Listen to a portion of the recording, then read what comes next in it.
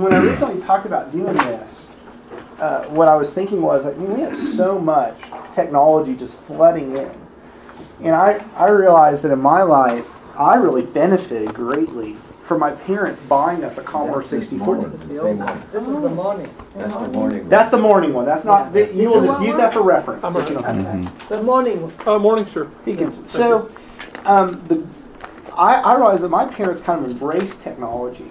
And as a result, I, at a young age, got exposed to the Commodore 64, moved up to the PC with the turbo button, and it turned into a very wonderful career in computers. I went to UT Arlington, got a degree in computer science engineering, largely because of all that time my parents exposed me to technology growing up. And it's been very useful for me. And I'm very grateful to them for that. But I think there's some things that, looking back on, even they would have been like, really, you were doing that? And so, we'll talk about through this. But I think before we get into the specifics of technology, in different ways it kind of comes into our home, and good things and bad things about each one and what we need to do. I was talking to Brad the other day, and he said, I was telling him, I think we too often as a church just say, no, don't go there, don't look at that, don't do that thing. And don't talk enough about the why. Why should we not go there? Why should we not do that unclean thing? Or why should we be different? And I wanted him to kind of just lead off this time, because we can get too much into the mechanics and technology and forget just what God is trying to turn us into. So he said he had a passion for that and would love to kind of just lead us in through that time. And then we're going to bridge from Brad's why into the what should we do now. We're going to talk about all these handouts and videos and all sorts of cool stuff. So kind of just open us in prayer real fast. Yeah, that'd be great. Kick off. Dear God, I just pray that you would now just call us to a new standard of holiness for you. And I just pray that you would, through this class, that you would make us more usable for you, both in the really neat technology tools that you have out there, as well as making us wise about how to use them and how to set up our home in a wise way, and how to encourage our family members and family members live in other homes, how maybe they could set up their homes differently. And I just pray that you would just make us very wise. In Jesus' name, amen. Amen. All right. Well, I have no idea, or had no idea, what this was going to look like here. If there was going to be, 40 people or, 10, 12 people. So it's hard to prepare for that. So I sort of prepared this lecture type thing. But just want to let you guys know, just feel free to interrupt me and cut in. And I'll start by saying, I know pretty much everybody here, but Brad Marvin, and I do college ministry at our church with Lauren Beeg and some young adult stuff as well. So, Jonathan, I love the fact that he wanted to have a why portion to the technology stuff, because I think that's so huge. Just like what he was saying, I think we kind of get rolling with the do's and don'ts, but we don't really know what our motivation is, or our motivation is off sometimes. So hopefully I can address that today, and we can just speak pretty candidly about, I'll speak candidly with you about my own life and my past dealing with some technology and things like that. So before you kick off, let me go ahead and hand these out. If you guys want to take notes, this is on my notes, but it has some space. You can take notes and stuff you want to remember when what Brad says. Is that different from what we got? It is different than what you have. Okay. The one you have earlier, you can put underneath your chair. You'll never look at again. You don't think I'll ever look at it again? You might. Okay. The one I'm handing now, we're going to go over later. Okay. Making those PowerPoint notes that he made was way too technically advanced for me, so I didn't make any notes. All right. That's right. That's right. You didn't get this morning's in. No, I didn't get it. You don't Here's have this morning if you want There it to is, right review there. it. Oh, right. No. There you go. Now you got more. Now we're Good. all set. Okay. All right. Now we're ready. Okay. All right. Now that you got to use Jonathan's notes for my little piece here, that's great. Well, I'm really excited to teach this part of it, like I said before. But there's really two reasons that I'm excited. The first reason is we're gonna look at a passage in Proverbs today as sort of the answering the why question, the big answer for that. And then The other reason I'm really excited is because I'm actually teaching a class with the word technology in it. If this will never happen again, okay? If you guys knew, yes, exactly. I mean, there was like people asking me 2 weeks ago if I could hang out. I was like, no, sorry, I'm preparing for a technology class that I'm teaching. Oh, but that's 2 weeks away, so never mind, But I just want to make sure they know that I'm actually teaching this technology class. Because it is very ironic that I'm teaching it. But, it's with an older person, it's almost cute, for them to not know how to navigate around the computer or text messages and things like that. I resent that. When you're I said older. I didn't say old, okay? When you're 30, it's just sad. It's just, it's not cool. So keep me. Remember talking to people. Yeah, that's right. You actually had real relationships, right? Real friendships. That's right. So anyway, let's do this. Let's go ahead and turn our Bibles to. If you have your Bibles, if not, I'll just read it. It's fine. Or if you have it on your phone, yeah. There you go. That's right. I took mine out to the car. I might randomly check just to make sure you're not texting or something. Proverbs 4:20 is what we're going to look at. I didn't know if there was going to be a lot of parents here, or if they're grandparents, or people just trying to, pursue holiness in their own personal lifestyles, and or with spouses or whatever, just to be aware. So I didn't, this is kind of going to be a lesson for everyone. And the good thing about this passage in Proverbs is you have Solomon, and most likely Solomon is speaking in a really paternal way to his son Rehoboam. And Rehoboam is a wayward son, and Solomon is saying, "Do as I say, not as I do," type thing here, and he's instructing him. So it's got this paternal instruction. So whether you're a parent or whether you are just here to be edified yourself in your own life, I think this is a very applicable passage to you, because we can either copy Solomon with his son and the way that he's communicating, or we can say, this passage is God's word speaking to his children, which is us in this room. So I think it will be applicable for all of us, whatever context it's going to be applied. So let's go ahead and read this. My son, be attentive to my words. Incline your ear to my sayings. Let them not escape from your sight. Let them, or keep them within your heart. For they are life to those who find them, and healing to all their flesh. Keep your heart with all vigilance or diligence, for from it flow the springs of life. Okay, we'll stop there. The why question must be asked. It must be asked in all that we do.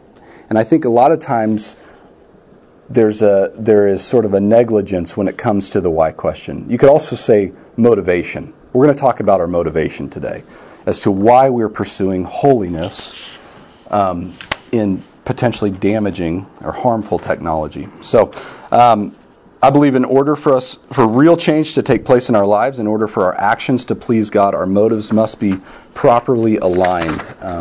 Answering the why will give us a grid in understanding duty in obeying God versus a true desire to obey God.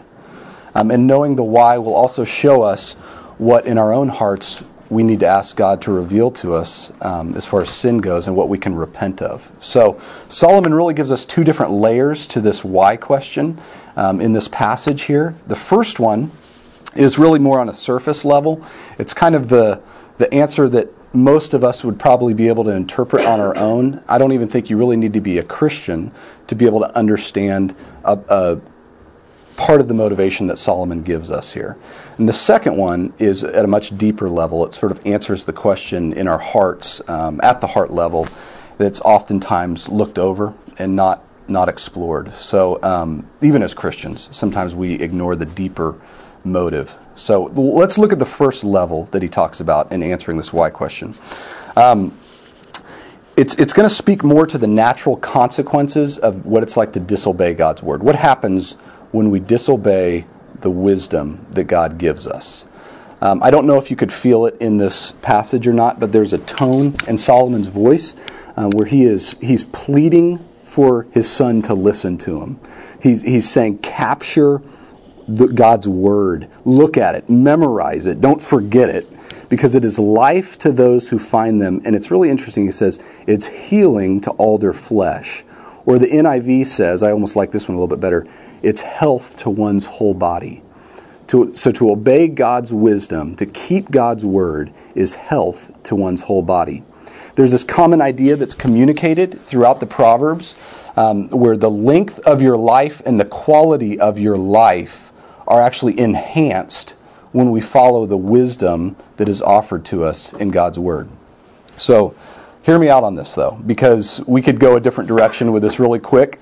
The same thing, I'm not saying the same thing that a pastor on TV that owns his own private jet, that has a wife with a ton of makeup on is saying, right? This isn't a health, wealth thing. If you obey these certain steps, then everything will go great for you, you'll be rich. And it's not a formula. It's not saying that if you speed past MTV really fast on your DirecTV, then God's going to increase your portfolio by 15% and you're going to add an extra month to your life every time you do that or something. Christianity does not work that way, right? We know this. I'm speaking to very mature Christians right now, and this is something you guys are aware of. It's not a formula. It is. There's a difference between God's promises and truisms, is what we call it in His Word. Proverbs is full of truisms. An example of this would be, it's basically saying, generally speaking, this is what's going to happen. Okay, so you will experience a greater joy, you will experience a greater quality of life. You can avoid certain sicknesses, not all of them, and even some self-inflicted causes for early death by obeying God. So this difference between truisms and promises is exemplified in Proverbs, a familiar verse that many of us know, Proverbs 22:6, train a child in the way that he should go, and when he is old, he will not turn from it. This doesn't happen all the time, does it? There's a lot of godly parents out there that instruct their kids in the way that they should go, and their kids turn, right? Then there's a lot of horrible parents out there who do not train their kids, and their parents come to know the Lord. But generally speaking, this is what will happen. And so this is the passage that we're working with right now, is generally speaking, there will be a more quality of life being added by following God's wisdom, and even to do with the topic today. So there's two options that are offered in Proverbs. There's and throughout all of Scripture, really, there's life and there's death. There's no in between, right? There's life or death. Deuteronomy 30:19 says, I call heaven and earth to witness against you today that I have set before you life and death, blessing and curse. Therefore choose life, that you and your offspring may live. Jesus himself says in Matthew 12:30, whoever is not with me is against me, and whoever does not gather with me scatters. There is the path of wisdom throughout the Proverbs, and then there's the foolish who follow their own path. There's nothing in between.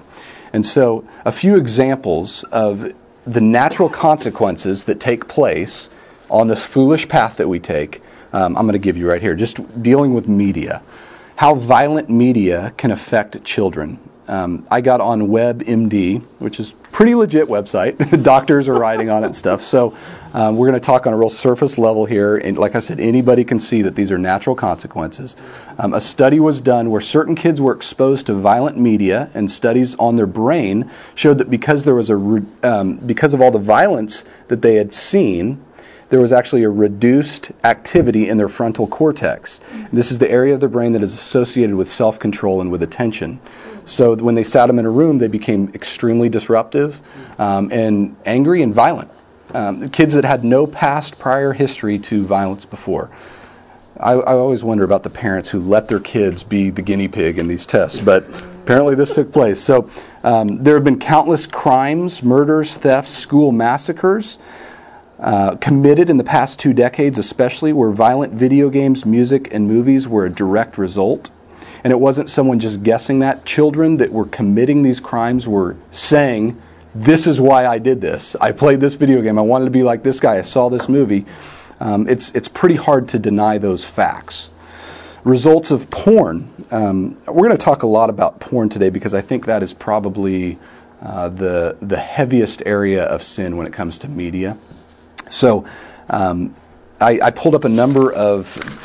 You guys all familiar with Covenant Eyes? It's a software that you can put on your computer, John, or you'll probably explain it more, I'm guessing. We'll talk about you guys will that. both be explaining it more.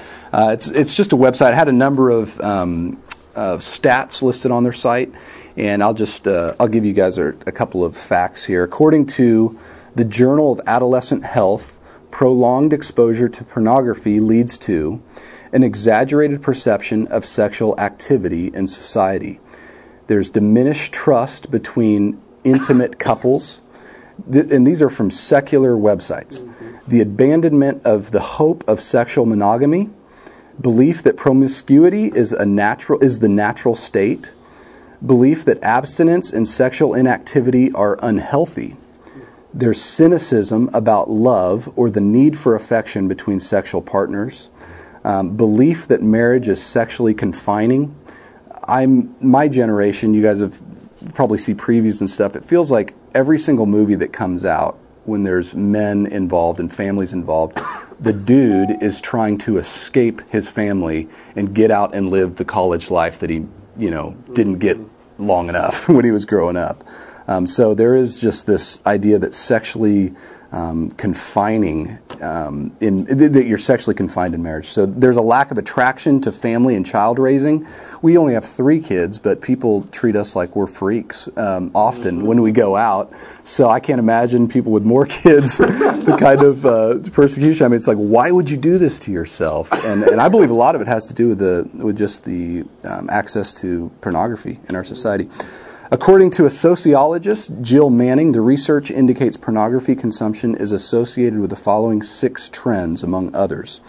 There's an increased marital distress and a risk of separation and divorce. There's decreased marital intimacy and sexual satisfaction, more infidelity. I cannot tell you how many times, being a pastor, I've seen infidelity, adultery take place due to social media. Facebook, and like Jonathan was saying, Facebook's not evil, but it can certainly be a super highway for sin if evil hearts are dealing with it. It can be a super highway to communicate the gospel as well, but I think there's probably more sin going on in this world than there is righteousness, and so we see it often in adulterous affairs. Increased appetite for more graphic types of pornography and sexual activity associated with abusive, illegal, or unsafe practices. There's been a devaluation of monogamy, like we said earlier, marriage and child rearing, and an increasing number of people struggling with compulsive and addictive sexual behavior. I had a friend when he was in his early teens. He went downstairs. I grew up in Kansas City. There's basements there. And his dad was watching pornographic images on TV, and he sat behind his dad. While his dad was on the couch, his dad didn't know he was there. He hid behind him and watched these pornographic images. Just, there's his father basically training his son to watch these things. Opened up a door for pornography in my friend's life, and he carried so much guilt and just shame that he would, on a regular basis, go up to his parents' room. They had a revolver in their closet, and he would just hold it to his head, put it in his mouth, just all different, and fantasize about ending his life so that he could put the shame away. So it's something that when children see in a perverse manner, they don't know how to deal with it. They don't know how to, really none of us do without Jesus, but they know it's wrong, but yet they don't know how to escape it. When that's the only thing that's portrayed. So it's very important as parents, if you have grandchildren, or if you have children, to encourage them to talk to your kids about sex at an early age, because they're going to hear about it at an early age, and probably in a very perverse way they'll hear about it, in a very distorted way. So my thought process is, if we can get to it early, then do it. So I'm now going into your territory here, but talking about the how-tos. Ted Bundy, an extreme case. Most of you guys are familiar with him, very notorious, probably one of the most prolific, notorious criminals in America. He raped, beat, and murdered at least 30 girls from the ages of 12 to 26 years old.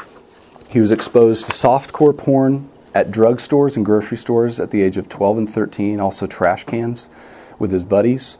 Softcore porn is something that we have a lot easier access to than he did in his day and age. And actually hardcore we have easier access than he did to his softcore porn at this day and age. He said in an interview with James Dobson, I don't know if you guys remember that, it was years ago, but it was like 24 hours before he was executed in the electric chair. James Dobson was interviewing him, and he said, and he basically asked, he was asking him a series of questions of what caused this perversion in your brain? What in the world would cause you to want to rape, beat, and murder even young girls? And he really likened a lot of his, or he gave a lot of his desire started when he was reading violent novels, watching violent images on TV, and then that combined with pornography, he said, was just the perfect storm. He said this about other criminals that he was in prison with. He said, I've lived in prison for a long time now, and I've met a lot of men who are motivated to commit violence. Without the exception, every one of them was deeply involved in pornography. He said, deeply consumed by the addiction. The FBI's own study on serial homicide shows that the most common interest among serial killers is pornography. It's true. And then he died at age 43, 24 hours after the interview. He was executed. His life was cut short, like the Proverbs talks about, right, because of his sin, direct result of his sin. It's a pretty extreme case. Most of us or people we know aren't going to turn into Ted Bundys, but I do think that it shows you the path that you get on with pornography. You're not only hurting yourself or your spouse. Jonathan, tell me what time I need to wrap up, man. I would say 120, 125. Okay, all right. You're not only hurting yourself or your spouse. You guys are familiar with sex trafficking. Lauren's been talking a lot about it. It's been more on the news. It's a pretty concealed crime that's taking place because there's so much involvement, so much risk to expose it, because you could wind up in the bottom of a river somewhere when you're dealing with mafia and even militaries and things like that. But so finding statistics on how much victims of sex trafficking have to do with pornography, it's hard to find it. But there is a direct correlation between the two, where they're saying a lot of the porn stars that you're watching on your computer or whatever you're watching on are actually victims of being sexually trafficked. They didn't have a choice, a lot of them. They use pornography to train children to perform sexual acts on adults. So they show them pornographic videos, images, and they say, this is how you do it. So in a way, if you think about it, especially the purchase of pornography subscriptions, but even viewing, it adds to the hits on a website, makes a person more successful with every hit. You are aiding sex trafficking by viewing pornography. Women are the ones that voluntarily do it. They are oftentimes drugging themselves to a point where they aren't even there mentally because it's so damaging to them.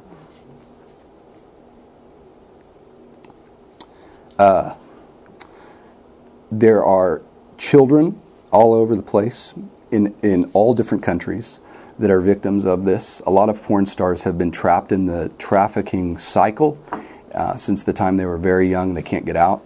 That's what abuse will do to you. You become a victim. You can't make logical choices. You can't stand up for yourself. So a number of these porn stars are actually victims of sex trafficking. Even though they might have their freedom, they really don't, because they've been in this victim mentality for such a long time.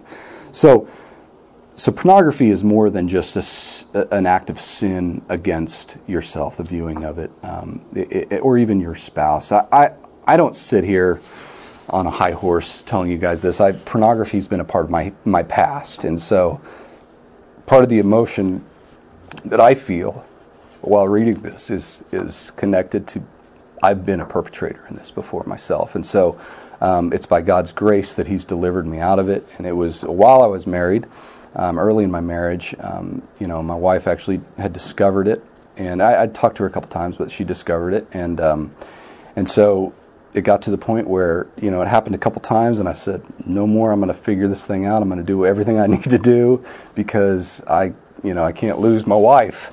And I could feel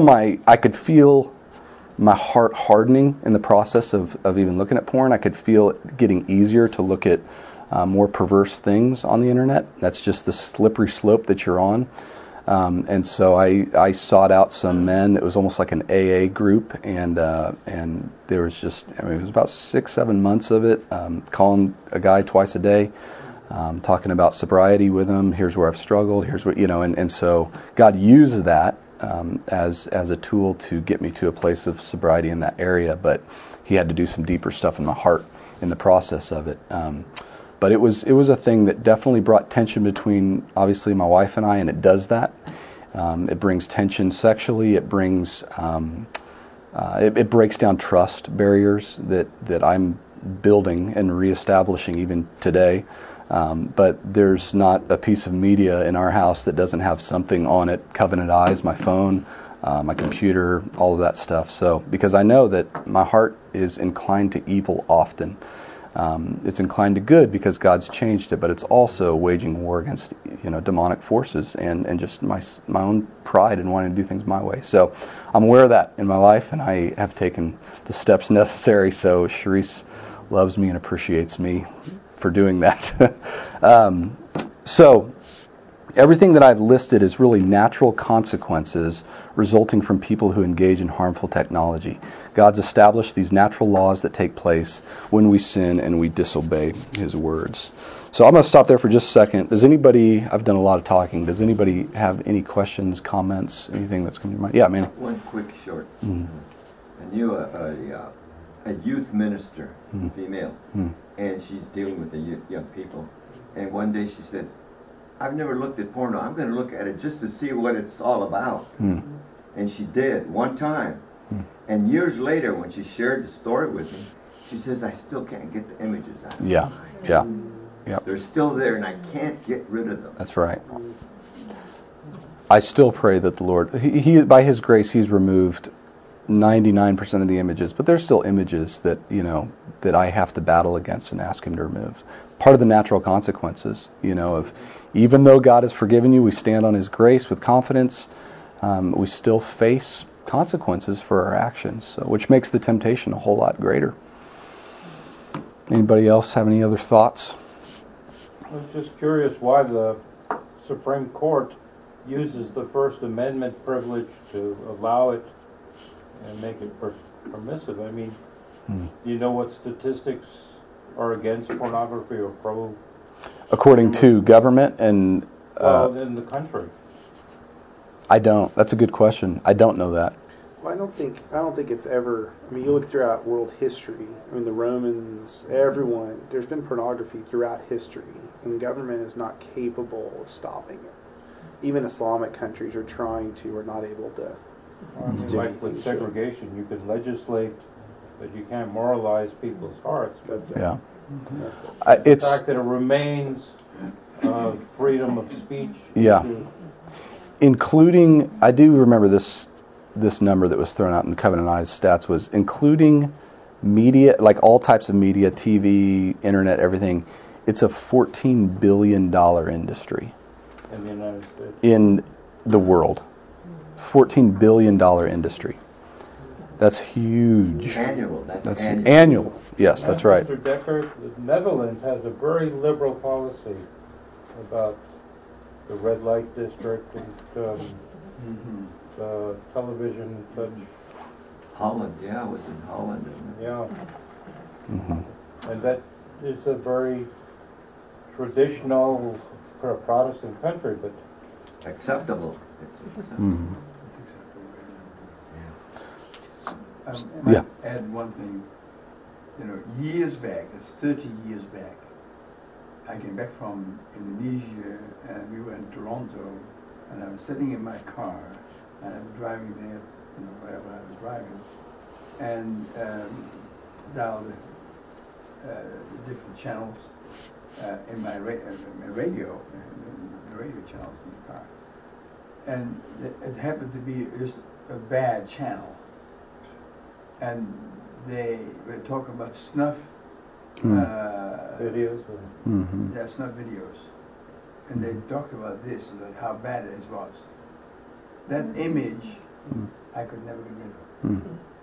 Came back and said, Lord, I don't want that image. Snuff being murder as a form of sexual excitement. Well, Yeah. it wasn't connected with Yeah. sexual excitement. Yeah. It was a snuff thing. Yeah. It was not a sex thing. Yeah, But you know how yeah, it sits there, you know, and every once in a while, Yeah. wow. Yeah. You know, because the intensity, that's right.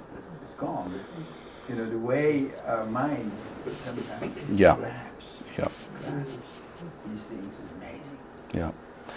And we have to sit in the place that we are right now and say, my mind should be a lot more perverse than it is. God's grace keeps our mind, keeps unbelievers' minds from being as bad as they could possibly be. But you know, just how with God's hand being taken off of brains and minds and hearts, it's a very scary thing how quickly it can, how perverse it can get. I think the average age for a child to be exposed to pornography is anywhere from ages 9 to 11. It was the first time they see something pornographic. I was in some clothes store over the Christmas break. I didn't even tell you about this. Probably not the best place to tell this story, but I was with my 5-year-old son Silas, and we're looking at T-shirts. It was kind of like a skate shop or whatever. I still dress like a junior hire, and so I pulled back one of the shirts, and there's a lady in a thong, you know, and Silas is sitting right there, you know, and he says. And he says, oh, I saw that lady's bottom, you know, and I'm sitting there thinking, he doesn't go to puberty, none of that stuff, but here's an image now. I'm looking for a T-shirt, you know, and it's just right there, and it's just crazy the prevalence that we have to all of this. So, And that's, I think, where it's real important in this whole discussion that we really bank on. This is a hard issue. It's not a get all the tools in the right places. We're going to talk a lot about tools. It's not get all the technology check boxes in the right. We're going to talk about that. That's right. This is a hard issue that is going to happen everywhere you walk. That's regardless right. if you have a computer at the That's house, right. regardless if you only shop at Walmart, it's going to happen. That's right. And so this is a hard issue that goes beyond just certain. I'm going to click this box, buy this product, and now my problem is solved. Funny you should mention that. Jesus, that's exactly where I'm going right now. Jesus does encourage us to take whatever means necessary to kill sin in our lives. You know, I mean, even talks about in Matthew 5:29 through 30, cutting off members of our body, tearing our right eye out if it causes us to stumble. And I think that's what the purpose of Covenant Eyes in certain softwares, passcodes on DirecTV or, you know, whatever you watch, whatever provider you have for your television, those things are sort of that these guys are going to talk about are wonderful things. We need them, but it's not going to get to the heart of the issue. Those sort of stop the bleeding.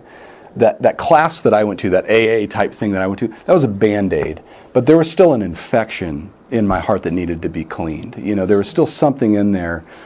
Because like Jonathan said, if it's not going to be on the internet, I'm going to go find it on a movie, or I'm going to go find it outside. I'm going to go to the pool, and I'm going to watch a girl. You know what I'm saying? It's just, the problem is not out there, it's in here. It's in our heart.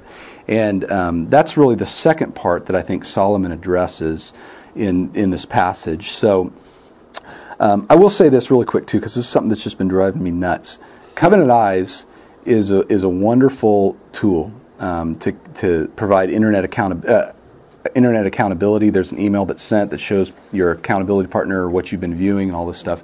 I have met a number of people who have said they don't use it because it slows their internet search down. You know, they're searching down and whatever their speed, and so they still are struggling with pornography, but they're not willing to slow their search down a little bit in order to kill it. And you look at this passage that Jesus gives us in Matthew 5:29 through 30 about if your right eye causes you to sin, tear it out and throw it away, for it's better for you to lose one of your members than your whole body to be thrown into hell. And if your right hand causes you to sin, cut it off, throw it away, for it is better for you to lose one of your members than your whole body to go into hell.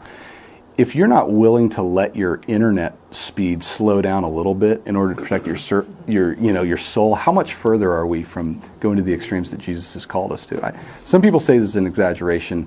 I think it makes sense what he says here. I think it makes sense.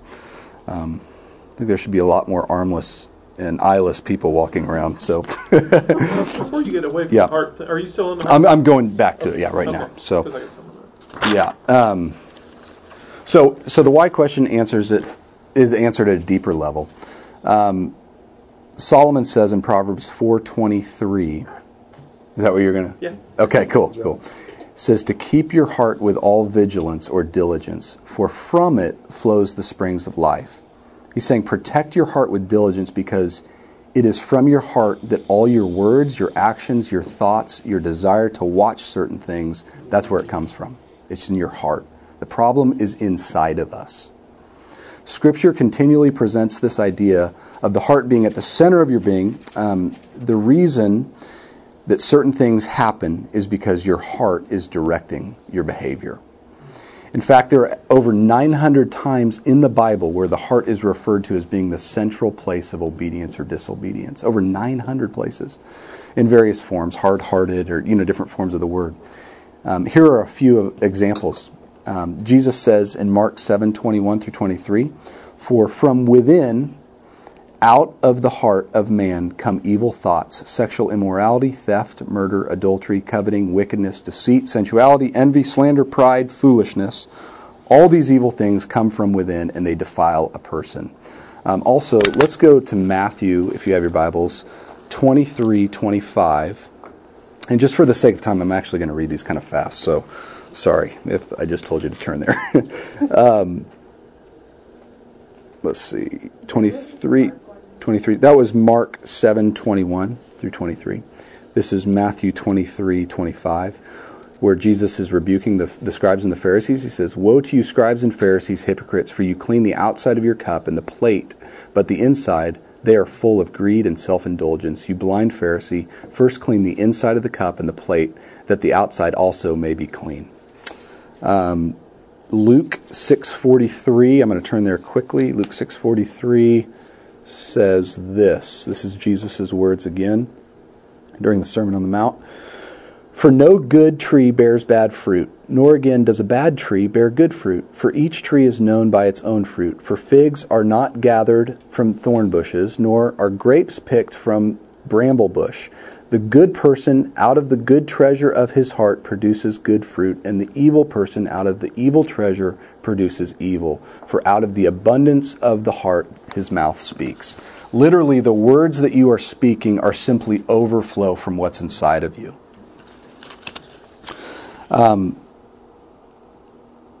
I grew up in Kansas City, like I said before. We had a crab apple tree in our backyard, and I don't know if you've ever tried to eat a crab apple, but it does not taste very good. I was so frustrated growing up that it wasn't a real apple tree. Every single spring I would go out there and just deceive myself and say, "This is an apple tree, it looks so good," and I'd take a bite and there was like crab apple vomit all over our backyard because I would always just spit it out and hate it, and it was like every year, it never failed. I wanted it to be, but it never would be because the root of it was a crab apple tree, right? It grew from a crab apple seed. No matter how much I wanted it to change, it never would, because the root will always produce the fruit that is consistent with its root. So Paul Tripp, one of my seminary professors, said it like this: "Whatever rules our hearts will exercise inescapable influence over our lives and our behavior." Say that one more time. Sure, you bet. Whatever rules our hearts will exercise inescapable influence over our lives and behavior. The problem is not out there. The problem is in here. Technology is not the enemy. The problem is that our hearts are inclined to evil, and Satan would love nothing more than to destroy every single person in this room and every single one of your children, grandchildren, siblings, whatever. Matthew 6:21. I just don't worry about turning there. Continues on the Sermon on the Mount. "For where your treasure is, there your heart will be also." So the interesting thing about our hearts is that they're always worshiping continually. They don't stop. They're always worshiping something. They don't ever go on vacation from this worship. They're always treasuring something above something else, right? Even all of us sitting in this room right now, our hearts are worshiping and treasuring something in this moment. My heart is. Your heart is. And it's either the worship of your Creator or it's some form of idolatry, worshiping something else other than Him. John Calvin refers to our hearts as idol factories. He says that it's a great analogy, saying that they're constantly producing idols that we're waging war against. So when it comes to issues of our heart, our outward sin, looking at porn, not monitoring, our children's viewing, grandchildren's viewing, whatever it might be, allowing our minds to be filled with junk, these are actually symptoms of a deeper heart issue. Okay, so my viewing of pornography early in my marriage was not, the greatest sin I think I was committing was not necessarily the viewing of pornography. It was definitely sin, it was damaging. But I think there was even a greater sin that a porn star never tells you no. A porn star always accepts you, right? And so there was this deep longing for acceptance that I was pursuing. And the sin was that I believed the same thing that Eve believed in the garden, that God's word wasn't actually sufficient, that Christ's work on the cross and his resurrection and his acceptance of me for who I am was not enough. And so I had to go find it from a girl that never knew me, that I never know, will never know, and in a digital person, really. And it's so silly. Sin is so illogical. But that was the greater sin, is that I was pursuing something because I didn't actually believe God's word was true. I have a couple examples here. Letting our kids play 9 hours of Angry Birds on an iPad is often a deeper issue. Were you sick at the time? Where your kid's gonna, his eyes will probably start bleeding, her eyes will start bleeding. That's a natural consequence, but there's probably a deeper thing going on where, my wife and I talk about this often. She's battled with this, and friends that battle with this, stay-at-home moms especially, struggle with not feeling value at times. And so being able to get a to-do list done, being able to decorate your house nicely, or something for when your husband comes home, or where's my dinner? She will put her kids, in front of TVs. Friends will, and maybe you've done it once or twice. I don't know, but just I've done it, just so that we can pursue these things, because we don't believe that Christ's value of us in his sovereignty, where he's placed us as a stay-at-home mom and given us this amount of energy, is enough. And so we have to break his rules in order to do certain things. Give you a quick example. Let me say this really quick. Okay, so there's so many different things in our hearts. I can't go through the list of what a potential idol might be for you or for someone that you know, or whatever. But I think a good way to identify it is, Tim Keller says what an idol is it's often a good thing that becomes the ultimate thing. So, God made me with a desire to look at a naked woman. He just did. And he actually commanded me. It was one of the first commandments given, to be fruitful and multiply. Sex is a wonderful thing. I took that and I made it the ultimate thing. And the way that I knew it was the ultimate thing is because I was disobedient to his law. I transgressed his law.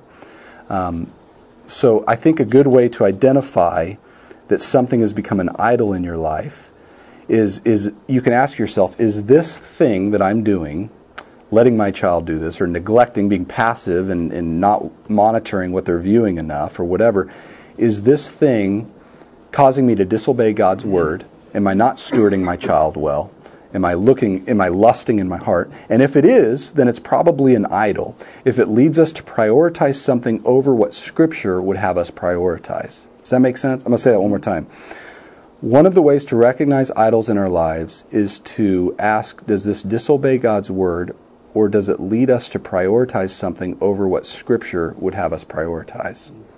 So all of a sudden, my parenting, my job as a parent is not as important as it is for me to catch the last 5 minutes of Sports Center.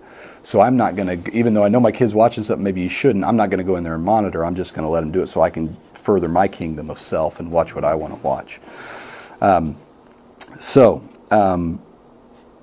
The awesome thing is, and the very painful thing is, God is dedicated to destroying our idols because he loves us. Charisse has said, she gave me permission to say this, have you guys heard of Pinterest? The website Pinterest. It's like a new mother sensation. I saw Yeah. it yesterday, buddy showed it to me. Okay. Yeah. So I don't know. I haven't seen too many dudes on it. I just see mostly women on it. No, he was like, you have to. Yeah, maybe it is. I'm sorry. He said my wife and her girlfriends are on this all the time. I said, what is it? Starts showing it to me. Yeah, it's basically, what is it, like a world of It's a homemade. bulletin board Yeah, thing. it's like a bulletin board where these women and men, I guess, post different things that they've made and show you how to make them. Well, it's, No, I'm not explaining it well. You can like have pinboards of your different interests, and it's like, like magazine clippings through the internet. Okay. Everything There was a you can picture of look Matthew up. McConaughey, and there was all these Okay. lights under it. Yeah. Maybe there's more. That's right. That's right. Yeah, that has Matthew McConaughey. So Charisse has fallen in love with this website, and it's been a great resource for her to learn how to create things and decorate her house. And it was like this overnight sensation for her, where she literally was like on it all the time, and overnight our house turned into like the Cracker Barrel. Like it was wall hang. just beautiful art, like handcrafted that she made. And she came to me one night and she said, well, some of our kids were a little neglected here and there, and she said, I just feel like I'm neglecting our kids. I said, well, what's the deal? She said, and I said, is it having to do with Pinterest? Maybe Pinterest. Just throwing that out there. And she said, oh my gosh, I think it does. And she confessed, total humility, just said, I think what I'm doing is I don't feel like maybe you're valuing me enough, and I'm trying to impress you. And so in the process of trying to gain that value from you, I'm doing this and neglecting our children at times and dedicating my life to this.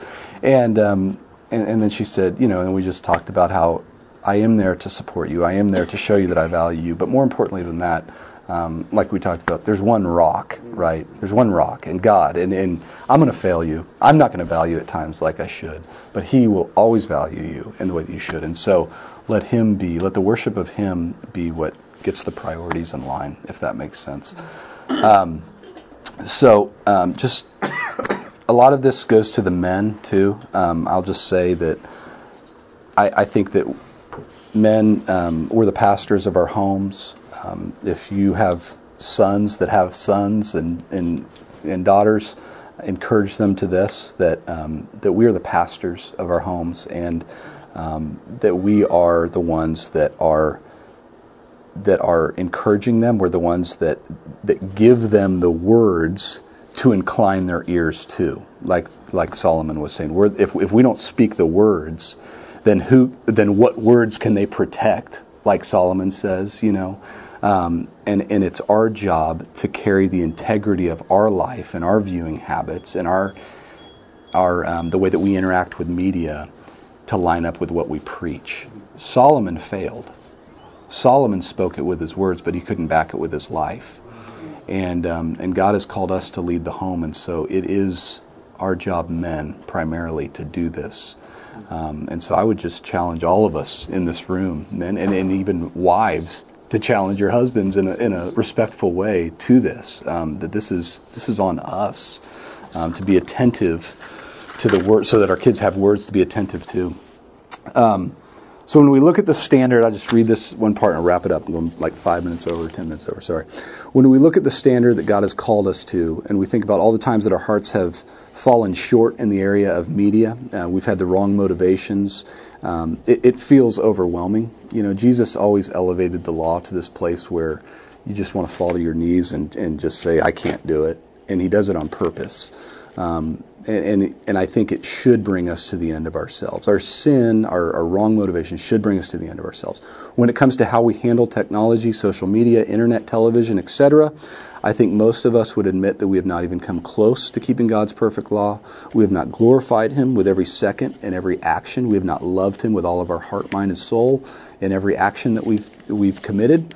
But the overarching good news of God's Word is this, and this is why He elevates the law so high, is that the very thing that is the good news of the Bible is the very thing that motivates us. For over 30 years, Jesus lived His life on this earth as a man. He was tempted in every way we have been tempted,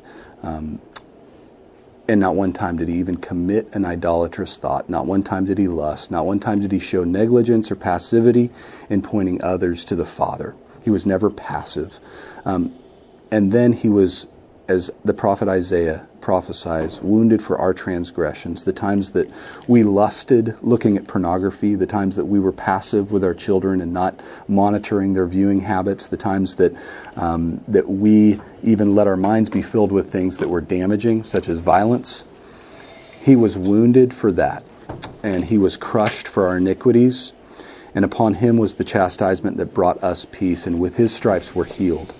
So that out of, this is later on in this passage, I love this, out of the anguish of his soul he shall see and be satisfied. By his knowledge shall the righteous one, my servant, make many, all of us, to be accounted righteous, and he shall bear their iniquities. I believe everyone in this room is a professing Christian, because this is members of our church.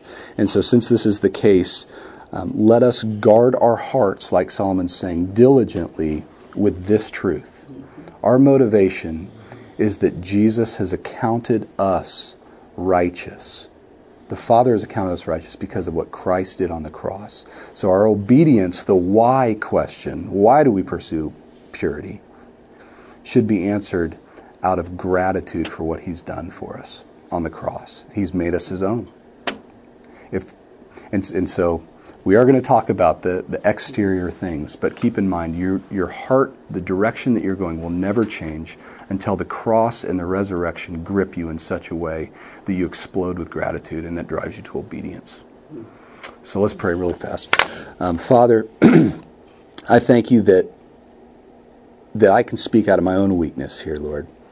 I thank you that I can stand before my brothers and my sisters, and we can lock arms and agree to encouraging each other, agree to pursuing holiness together as the body, not in any prideful way, not because we've done anything great on our own, Lord, but because the great work that you have accomplished for us on the cross. Lord, I pray that we would not just avoid sin to avoid sin, but God, we would pursue holiness with joy in our hearts, and in doing that, we would be avoiding sin. Lord, that we would cling to the wonderful work that you've performed for us on the cross. We would cling to that, be filled with joy, and our lives would then be holy, because you are holy. We love you, Jesus, and I just ask if there's anybody in this room, Lord, that just has sin even in their own life to confess, Lord. If there's anybody in this room that is just feeling that wonderful, awful Holy Spirit conviction right now, Lord, I just ask that whoever they need to go repent to or confess to, that they would be obedient to do that for freedom, Lord. I ask, Lord, if they know anybody that maybe they need to even talk to or gently in love rebuke, Lord, would you give them the courage to do that, God, because it's not about avoiding awkward moments. It's about becoming more and more like the likeness of who you are. So give us the courage to do that. Give us your grace. Thank you, Jesus. Amen. Amen. So we are going to migrate. Yes. You able to sit down? We're going to share necklaces. All right, we're going to share necklaces. I'm going to talk to my wife and see how we're doing with it. All right, bro. I think I'll sit around for a little bit. All right. So, for those of you guys who didn't hear, I have a background in computer science engineering. Grew up a nerd all my life. Could you sit more? I can. And I'll sit in Brad's chair because Brad did such a good job for his chair. He warmed it up for me. So when Gary referred to me as a nerd on Sunday, he was mostly right. And that's a large part because my parents allowed me access to technology at an early age, and they encouraged it. And therefore, after a few years, I was fixing all the technology problems in the house, and I was able to really help. And my first job was actually at a church working on their sound audio team because of that technology my parents encouraged. And it had turned into a career at college, turned into many years of career consulting and computing, and now I'm able to bring a lot of that knowledge. I'll just lean in. He's trying not to sit. I don't want to block this. You won't block it. I won't block it. Okay. You won't block it. Okay, I'll sit around like this. That's perfect. Is that perfect, John? And I want to see your face. and so, as we get into this, some of you came in with technology is bad. I want to cut it off. And for those of you who are in that camp, I want to say, man, technology is really great. For those of you who came in and say technology is awesome, I want to scare you. So we want to all. My goal today is to kind of for us all get to kind of this balance of technology is not good or bad. And I don't think it's appropriate most times to completely cut it off. There's some times where it is, but mostly it's not appropriate to completely cut it off. But it's appropriate for us to understand it and monitor it and use it for God's purposes. So let's get into this here. So we're going to cover the World Wide Web, the Internet, Facebook, YouTube, Instant Chat, television, movies, and cell phones in a very short period of time. So if you guys don't know what those are, you'll know what they are in a minute. So why is having technology in the home important? Can you guys give me a feedback for, in your view, why is it important to have it? Work from home capability. How many people can work from home? I used to work from home sometimes in my old consulting job. You said it earlier, when something freezes up, how do I fix this? Yes. So research. Do you think you would have liked Roland to have had more of that technology? Helps. And it makes things faster. Yes. More organized.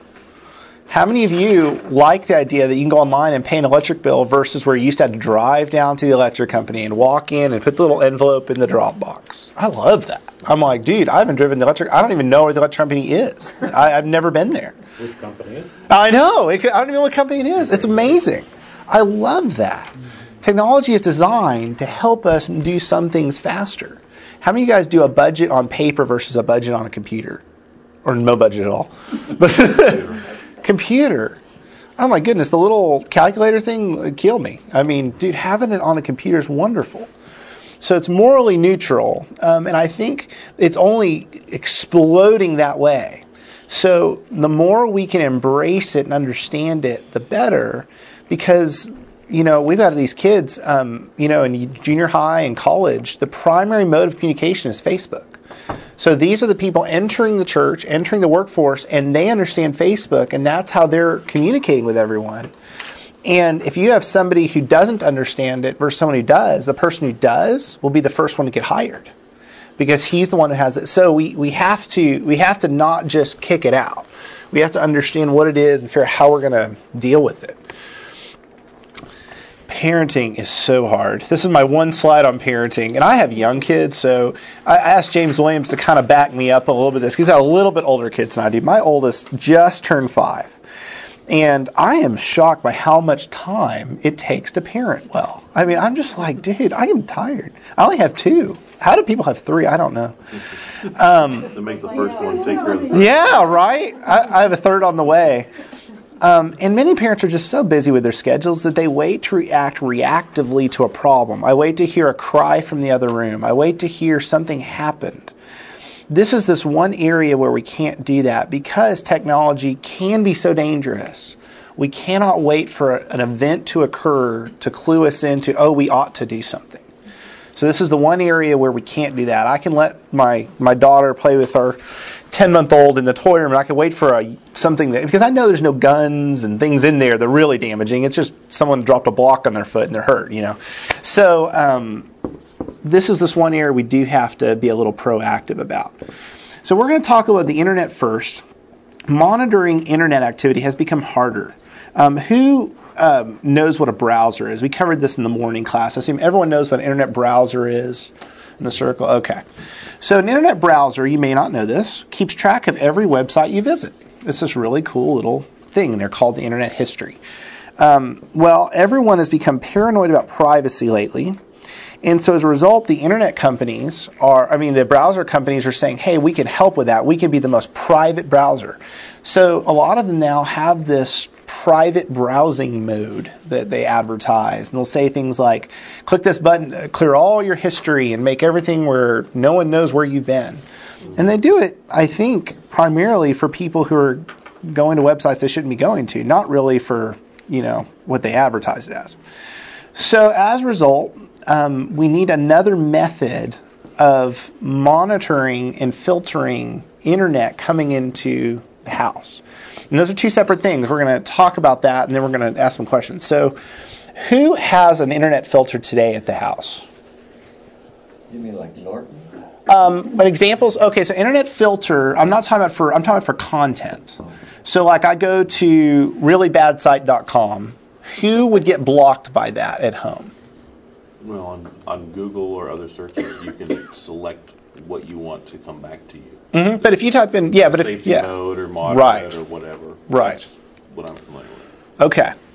So examples of internet filters would be just big brand names: NetNanny, Covenant Eyes, Safe Eyes, and these are later in the notes. You have to write all these down.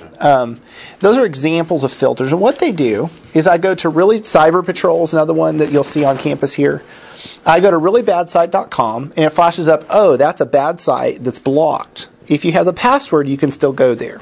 It's like at work where they block. Yes, it's very common in the workplace. Very common in the workplace.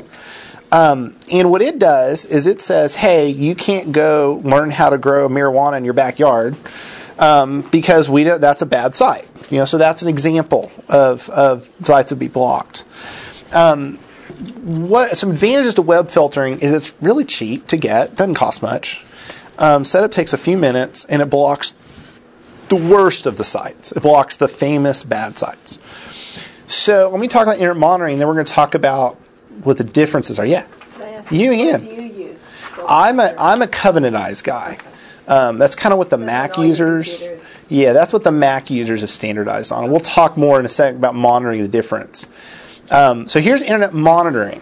Monitoring is not filtering. Monitoring is as if somebody's looking over your shoulder, looking at where you go. So I can go to reallybadsite.com with an internet monitor, but someone knows I've been there. That's the difference. It monitors what sites are visited.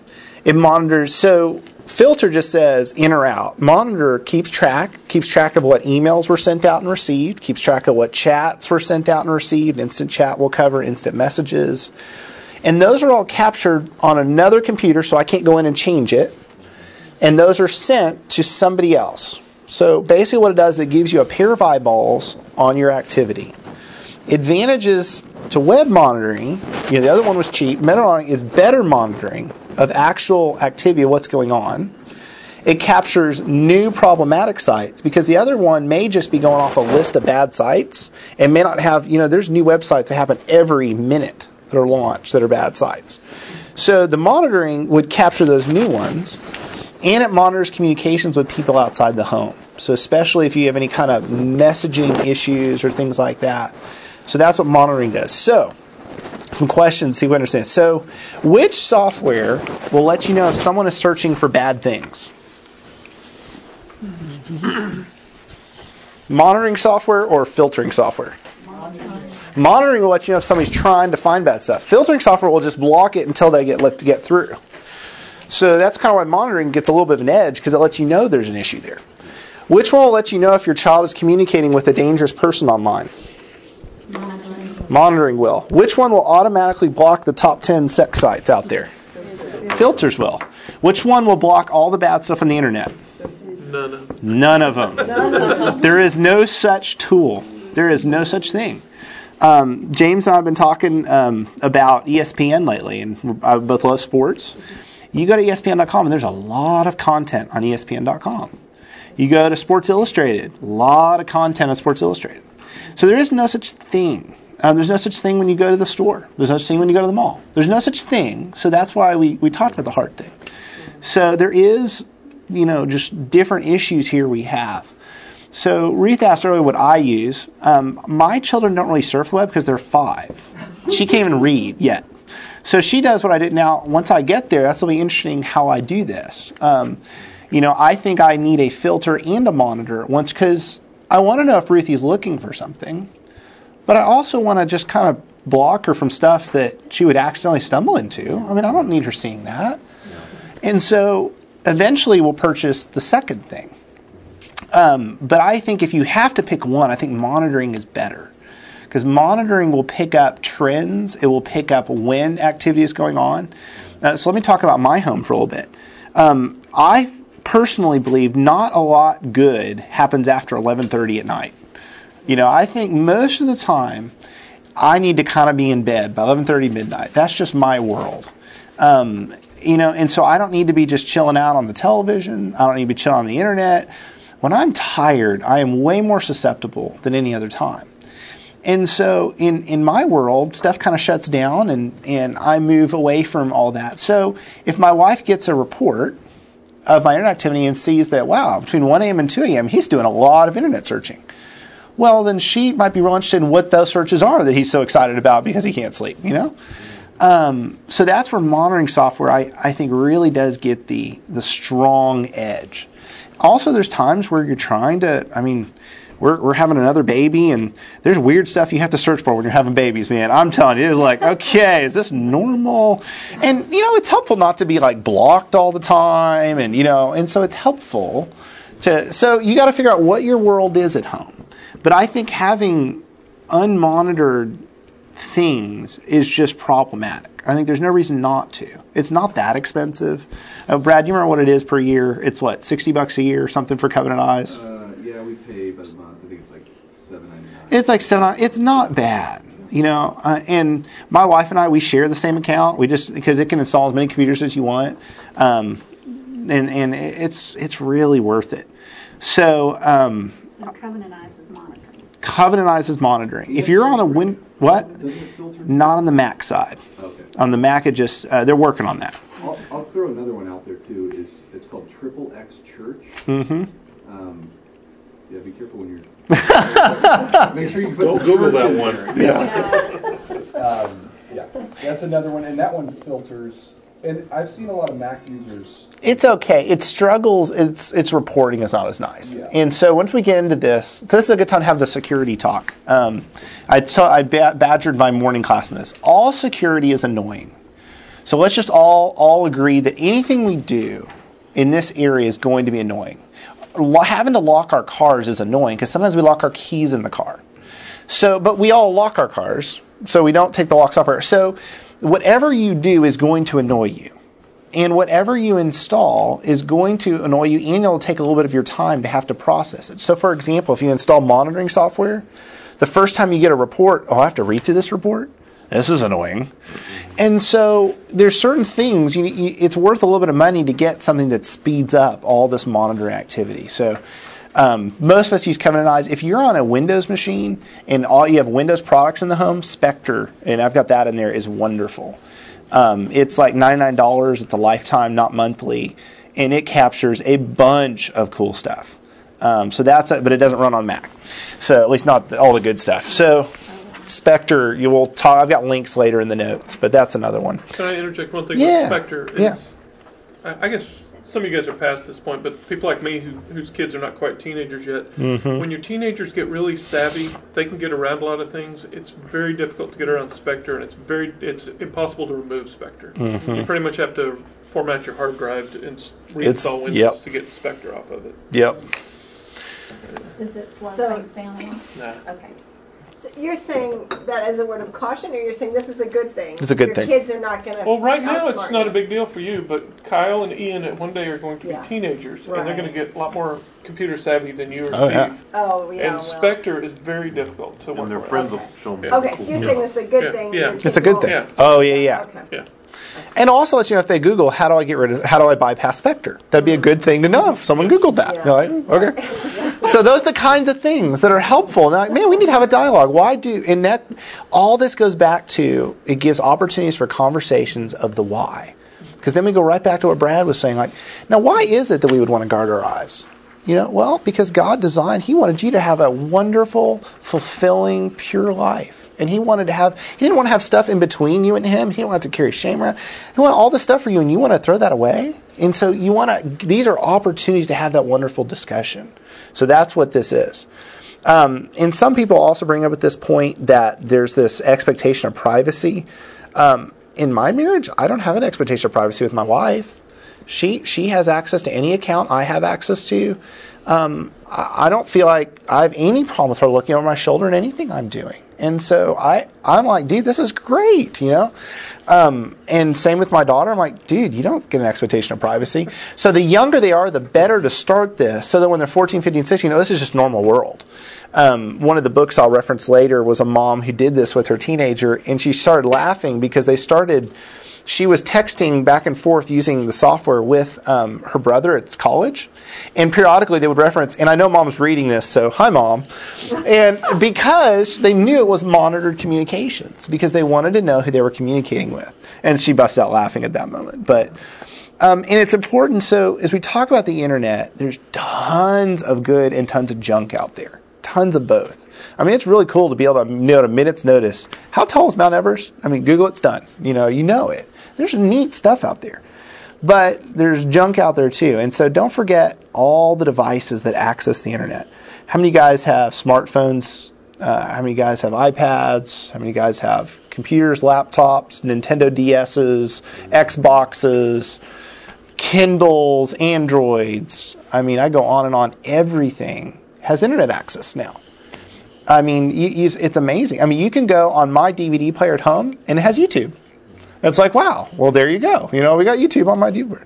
So you're not going to be able to block everything, but it's good to know before you introduce a technology into your home, okay, is this good at this point? Is this bad at this point? Do I'm realizing it comes with internet access with it? You know, it's good to know all that coming in. What are the discussions we need to have, you know, for us to have a good plan here? So I want to stop at this point and see if there are any questions about filtering versus monitoring versus, you know, privacy, and that's a terrible idea. The thing that you mentioned on Spectre. Uh-huh. That's for laptops. Is it also Spectre is for Windows machines. Windows machines. Mm-hmm. So it's not gonna. So what do you use on an iPhone? Safe Eyes has an app. Covenant Eyes has an app. Does Spectre have a mobile app? Spectre might have a mobile app. A lot of the high-end companies see this as everyone has one, so they've created a mobile app. And so what you can do is you can lock down your phone, where you can't use Safari. It has parental controls on your phone. And then you just use the Safe Eyes app, or just use the Covenant Eyes app, and that's a good way to do it. And that's the link into the internet? Yes, that's your browser. That's your browser that looks at web pages and records where you've been. Okay. And then, you know, it's amazing. If somebody always was looking over your shoulder, I think we'd be different people in some level. Mm-hmm. And so I think it's kind of just that having that there, it's a really good safeguard for us of being who we really want to be. So you mentioned the DS. Yeah. For kids. Uh-huh. Okay. You just go in and you disable the access? I mean, it's kind of however you want to do that. I mean, if you want to change the password on your Wi-Fi, they would have to have the password on the Wi-Fi to get access to it. So you can just make sure you know. I'll connect your device to my Wi-Fi, so I know what devices are connected. You can tell your Wi-Fi to only connect to certain devices in the house and not others. It's just kind of, you just kind of have to know it's out there. So how am I going to deal with it? But if they were able to connect that device to another, We might take You it know, to you the know, kids' house that have. if they go to the coffee shop, or they're older, they go someplace and then they can connect, then is there a way to set any filtering on their machines directly? On the DSI? Yeah, does he? I have no clue. And I don't know if there's software that does that. Yeah, that's kind of what I was It's hard asking. Yeah. There's parental control. It's hard. That one would be a hard one. It's hard. Well, we've never turned it on, but Mhm. eventually when they're We've 14, never they might done go, it. "Oh, my old DSI can get to the Well, internet." yeah. And they Yeah. know- And they do know But then they'll be that. using their cell phones. And yeah, it's probably cell phone at that point. And, it's one of We're those, gonna be the uncool parents where our kids don't have stuff.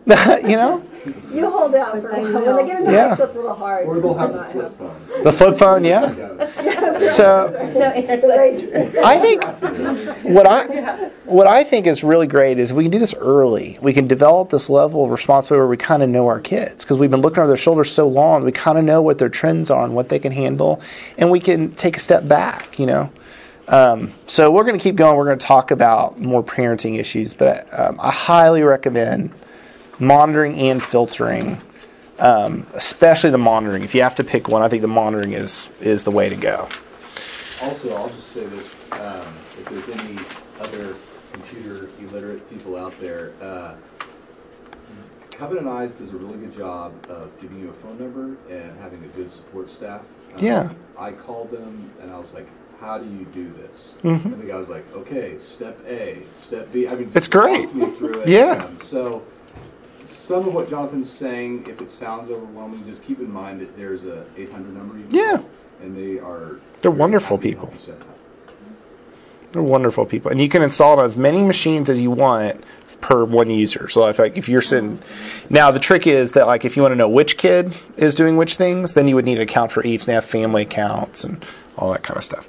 So I want to watch. So we're going to bounce over to social media, and by this I'm going to do the MySpace, the Facebook, and we're going to first talk about how cool Facebook is. I want you to see something happen over Christmas. If you didn't catch this, this was on Channel 8 News, and Larry clued me into this. Isn't that girl? That girl? Yes, Oh yeah, I saw that. It was. we're gonna see if I can figure out how to do this here. It was posted to my page. Was it posted to your page, Yeah. your Facebook page? Yeah. That's awesome. Okay, I lost my. There we go. So we're gonna have to get out of my presentation to see it. Yeah, that's what I had to do. Did you have to do it too? Yeah. Let's see. We've all seen it. No, we haven't. No, this is worth taking a second to go look at. All right, should be loud enough.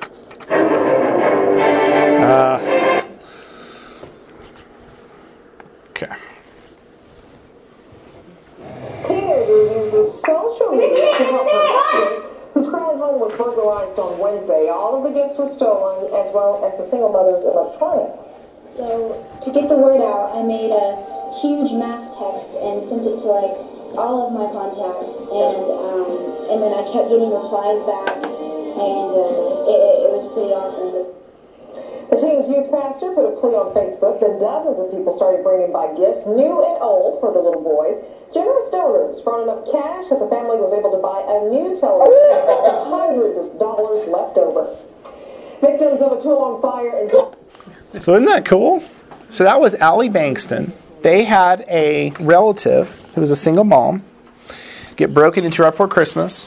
Had 2 kids. Their TV was stolen. Their Wii was stolen. All their Christmas presents were stolen. And so, they called the church like, man, what can we do? And you could take one pass left. And so Leary threw it up on Facebook and said, man, here's the situation. Can you guys help? And he got over $800 for people just to say, man, we want to help save this woman's Christmas. And it was so neat. He said, I had people that dropped out of church who jumped back on to be a part of this deal. And so people came out of the woodwork. And here's just some of the comments of the people. I wanted to show you. This was just a simple Facebook post. As another example, page 2, Josh Gallus was flying. He's over in Turkey right now. He'll be back with us another week or so. He was flying, and he landed in Istanbul, and he had an ear infection, and he couldn't hear out of it. So Larry just popped on Facebook and said, guys, would you just pray for Josh's ear? He's been ill, and he can't hear now, and he's got severe pain. He's away from home. And all these people prayed, and the next day, Josh's ear was healed. And you're just like, well, that's kind of neat. How else would that have been done? There's no. It'd be hard to call everyone. I mean, do we wait for the next This Week at Grace, or we can't put it in the bulletin? It's a very useful tool for things like that. The other day, I needed to get a homeschooling book, and I couldn't remember the name of the bookstore I was going to, so I popped on Facebook and said, do you guys remember the name of this bookstore? And I had 10 people within an hour give me the answer I needed. It was like, oh, that's so neat, And that's the power of social media, is people are on it, it's quick, it's interesting, you get to hear about people's lives you wouldn't have time to hear about, especially if you have kids and you're home and you don't have a lot of time to go hang out at this person's house. So it is Sarah's grandmother has fallen in love with it. It's the only time she gets to hear steady stories, the grandkids, see the picture of little baby Grace pulling up this week. I get to send something to my mom through Facebook, and she gets to see, what Ruthie said about her this week. And so Facebook has some really neat stuff to it. It's very powerful. If you're looking for a job, there's almost no better place to look for a job than through your Facebook contacts. You're like, dude, I need a job. Well, you let everyone know. Now you got 400 people who are looking. And they all got 300 people who are their friends. So that is the pitch. That, and there's over 800 million people on Facebook now. So it's almost like there isn't another game in town. I mean, this is the place where everyone is. So we need to be salt and light out there in this community talking about things, because that's where people are talking about. Would you do me a favor? Would you go find my wife? She's somewhere out there and can't figure out how to get here. Okay. Thank you, brother. Well, The doors are locked. The door I was couldn't not get in open. there. I had to let her- To the office? Yeah. Okay. Thank you, The doors to James. the gym and the doors to the office. But I'm like, Okay. I need to get in. Thank you, Brad. So, as I talk about that, we're going to talk about scary stuff in a second. Who feels like, man, I want to embrace Facebook. I have no idea what Facebook is. Like, where are you feeling about Facebook these days? You love Facebook. My wife loves Facebook. Once a month. Once a month, that's about where I'm at. I'm growing, John. I'm with you. All the other ones. Yes. All kinds of people want to contact me, and that's one. You're just so popular. But as a Facebook, once a month, that's it. There's the Scorpio, there's this, and there's that, and there's the other thing. You can't get but you forget it. Yes. You can buy It's too much. So tell me, overload. So tell me, what is Facebook? Deal with all this. Why don't you guys tell me, what is Facebook good for and what's it bad for? Let's talk about what's it good for first. Posting grandchildren's pictures. Grandchildren, amazing. Keeping grandchildren, Yeah. Stay in contact with family that lives out of state. Out of state people, man, there's nothing My better. family would never see it. Yes, there's nothing better for out of state people. What Out else? of the country. Oh, yeah. I had Renee and Mary, you guys. Yes. Going back to Egypt. So Renee's like, you've got to make me this list of must-have things for the baby for the next 3 years. I'm like, So Sarah, you can come I sit got up on here. Facebook and I put this, okay, parents, please help me. What if you had to leave the country for 2 or 3 years, what are you going to put on your, Right. I got to have it. I Yes. file it all, all that stuff. Well, and I think prayer requests for people that you don't get to see normally every Yeah. day, that might just be interesting. Little prayer requests, little needs. I'm having surgery tomorrow. Pray for me. What are? Do you consider Skype a social network? No, I don't. I use it for talking with like grandparents and 1-to-1, 1-to-3. We use it in the House of Prayer. Talk to missionaries all the time, every Tuesday morning. I don't use Skype in a social media because social media is kind of the sense of I'm going to put something out there for 100 people to look at. You can have conference calls. You can do conference calls with it, but it's more just it's kind of hanging out there. More like a phone, right? Yeah, Skype is like a video phone more. So, what is bad stuff about Facebook? What is problematic with Facebook? Losing privacy. What kind of privacy? Personal. It depends on how much information you divulge about yourself. Isn't that interesting what people will say on Facebook they would never say in person? Yeah. It's fascinating to me. I'm like, you would never say that to my face, but you would say it on Facebook. Tell half the world. I know. It's like, wow. I think there's in life I think God designed it as seasons. There are people for different seasons. I think there's a healthy letting go of certain groups Yes. of people and coming into another. And Brad and I we were driving around in San Diego a couple of years ago when we were at a conference listening to this radio show about they had multiple people calling in, and all of the people who had experiences with either their spouse or a loved one who had affairs or left their families that started with Facebook. And there was just call after call after call after call. Yeah. All started with flings and stuff. yeah, because from high you school. get tired of the life you're in, and you can just contact anyone without accountability from your past. Yeah. And, Yeah, there's a voyeurism aspect to checking in on people that you may not have seen forever. Yeah. Or watching and keeping track of people, you feel like you're distant. A real extreme case. I know I already have it. Sorry. A real extreme case that took place in Kansas City in a community that we were in. A 17-year-old girl. My sister actually shared babysitting times with this house. Had posted that she was going to go to Target and return some Christmas gifts or something like that. And she had accepted a friend on Facebook prior to that she didn't know, a younger guy or something. Stalked her to Target, found her, brought her out to the woods, raped her, and murdered her. In the middle of the afternoon. In the middle of the afternoon, all the access was Facebook. And that's how he Because people say, I'm going to Facebook stalk this person, but you actually can kind of follow their steps, you know. Especially And then with that all whole the- where you're at thing. I Where never do you're that. at, yeah, the checkpoints Yeah, and stuff. I never do that. Yeah. I'm like, I don't even know where. Some people don't know that that's. I mean, you're right. There's you have to be very smart Stalker. about it and know that that's available. Yeah. Because if you don't know, It you took could be me telling like who 2 knows years what. just to put my kids' pictures up It there. tells Still you, not for the, you know, if you guys don't use Facebook, private. it tells people on Facebook where you're going. From your I'm mobile going phone? to, yeah, I'm going to Okay. Target. You on have to camera, choose to you do know, it. and- Yeah, Or I'm going on vacation for a week. Yeah, come bring the right to my house. You know, Yeah. yeah. So my house will be empty, you know? Yeah. I've actually got a more common, Just bought a 40-inch screen. Yeah. Go ahead, James. Sorry, a I'm more sorry. common bad thing with Facebook that I've unfortunately been part of is you can talk to somebody, and because they can't hear the tone of your voice, you get into arguments or offend people, Yes. things like that, and you know, end up. I've seen little cat fights too, and I'm thinking, Yes. so petty, you know. Oh, no. And No. then, okay, a lot of people my age are okay, they're playing Farmville or whatever. That is okay. Yes. If they've got extra time. I Yes. don't use my time Right. wisely enough to have time to play video games. So To sell you a pig on I Farmville. just have to say that, you know, it's not that that's a bad thing. Yes. I have to ask myself, how much time should I be on here? Time Because waster it is a category, time yeah. waster. Yes. It can be. And you know, especially it's so attractive to like my teenage daughter. Oh, yeah. And you know, we're just constantly, okay, give me your phone, you know, turn it in. Yeah. You know, just really trying to figure out how to monitor that right. I mean, Mm-hmm. the cell phone companies will give you a certain amount of monitoring. You know, you just have to. I don't know. We're still. in the I'll give you beginning. some thoughts from a guy who doesn't have a teenager in a minute. Oh, just wait. So, all that is to say, social media is here to stay. It's going to grow. It's going to get more popular. And I think it has some really nice uses. I mean, I see the way Margaret uses it. I see the way Larry Gallus uses it. And I'm like, these guys are good. Margaret has a way of, in her Facebook community, of just inserting a little helpful thing of just focusing on Jesus. It's just so wonderful.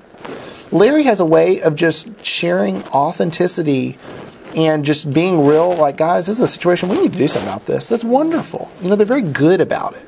I want to get better at telling stories on Facebook because I see so much cool stuff happening around here, and I don't do enough telling about it. So I want to give you just 10 seconds just to go see what we're if you guys aren't on our Facebook page at Grace, we're getting better at it. But this is our Facebook page. You can go to our gracehaunted.com, click on Facebook, and you can see recent pictures. That's better. That's better. You can see recent pictures. You can see little notes like, hey, we hope you'll join us for our Christmas Eve service. You can see the video of Grace Cares we did. I've tried and put all the videos up the couple days after they show in church. So you can see Andrew Zapp and his little thing going on there. And it's just a wonderful place. And you can talk to people about things like, hey, is that really happening or not? You know, and I just think it's really nice to have that as another tool. And a lot of people are using it. So Facebook is a good way of, if you want to take it this way, of getting into people's lives and projecting the gospel, the good news of Christ. Sarah and I hear a lot of issues on Facebook that clue us into we ought to call that person. That's one of our best uses of Facebook is, that person's going for surgery tomorrow. Did you know that? I didn't know that. I need to call them. And Facebook's great for that. You know, it clues you into what's happening to people. Oh my goodness, they got robbed. We need to call them. Whereas before, we wouldn't have known. We wouldn't have known for months or weeks. Just the note of caution, we're going to get into this some. So now let's talk about, what do we do with Facebook? Let me get back over here to my social media slides here. Pictures on the internet. Imagine a world where every one of your friends growing up had a camera in his pocket. So think back to your teen days, John. Everyone has a camera. And every place you went, they were like, oh, let me shoot that picture. That's kind of fun. And then they uploaded all these pictures to one place. So we could go back in time and we could see every place John Decker went to a party, every outing he had, you know, all on Facebook forever. You know, and just no one's ever had that before. But now, and this is the world we live in. And you go to a lot of parties. Not so much. Mishandling pictures can have such lasting effects. I don't know if you guys seen any of these. I mean, they happen almost every month. Katie Reese lost her bid to become Miss America due to photos taken and uploaded by another person at a party she was at 4 years earlier. So someone other than her took a picture of her and uploaded it to Facebook, and that disqualified her. Another American Idol got disqualified based on pictures that were uploaded to Facebook. We've had family members lose jobs based on Facebook posts that were, and you're just like, so. Were these intentional, malicious people who did that? I don't think so. I think it's just, we're just having fun. We're sharing, and you have to realize, anything that's out there is really out there. Permanently out there. And someone was looking for yes. dirt on Yes. them or what? Smoke? Well, let's say that Mickey was going to run for mayor in Arlington. Or let's say, and someone said, let's just see if she ever had a Facebook thing, if she ever did anything, said anything, had a newsletter, was tagged in anything. Well, I was going to ask, would you have to be tagged for people to find it? You would have to be connected to your name somehow. Somebody tagged her, recognized her. So someone had access to it that somehow said, "Oh, she's running for Miss America." Okay, yes. Well, I know something, and then they. So the question I had was, they wouldn't have had to have been a friend. No. What I've done in my Facebook is protect my information, I think. Yes. By saying only friends of yes. mine have access to this.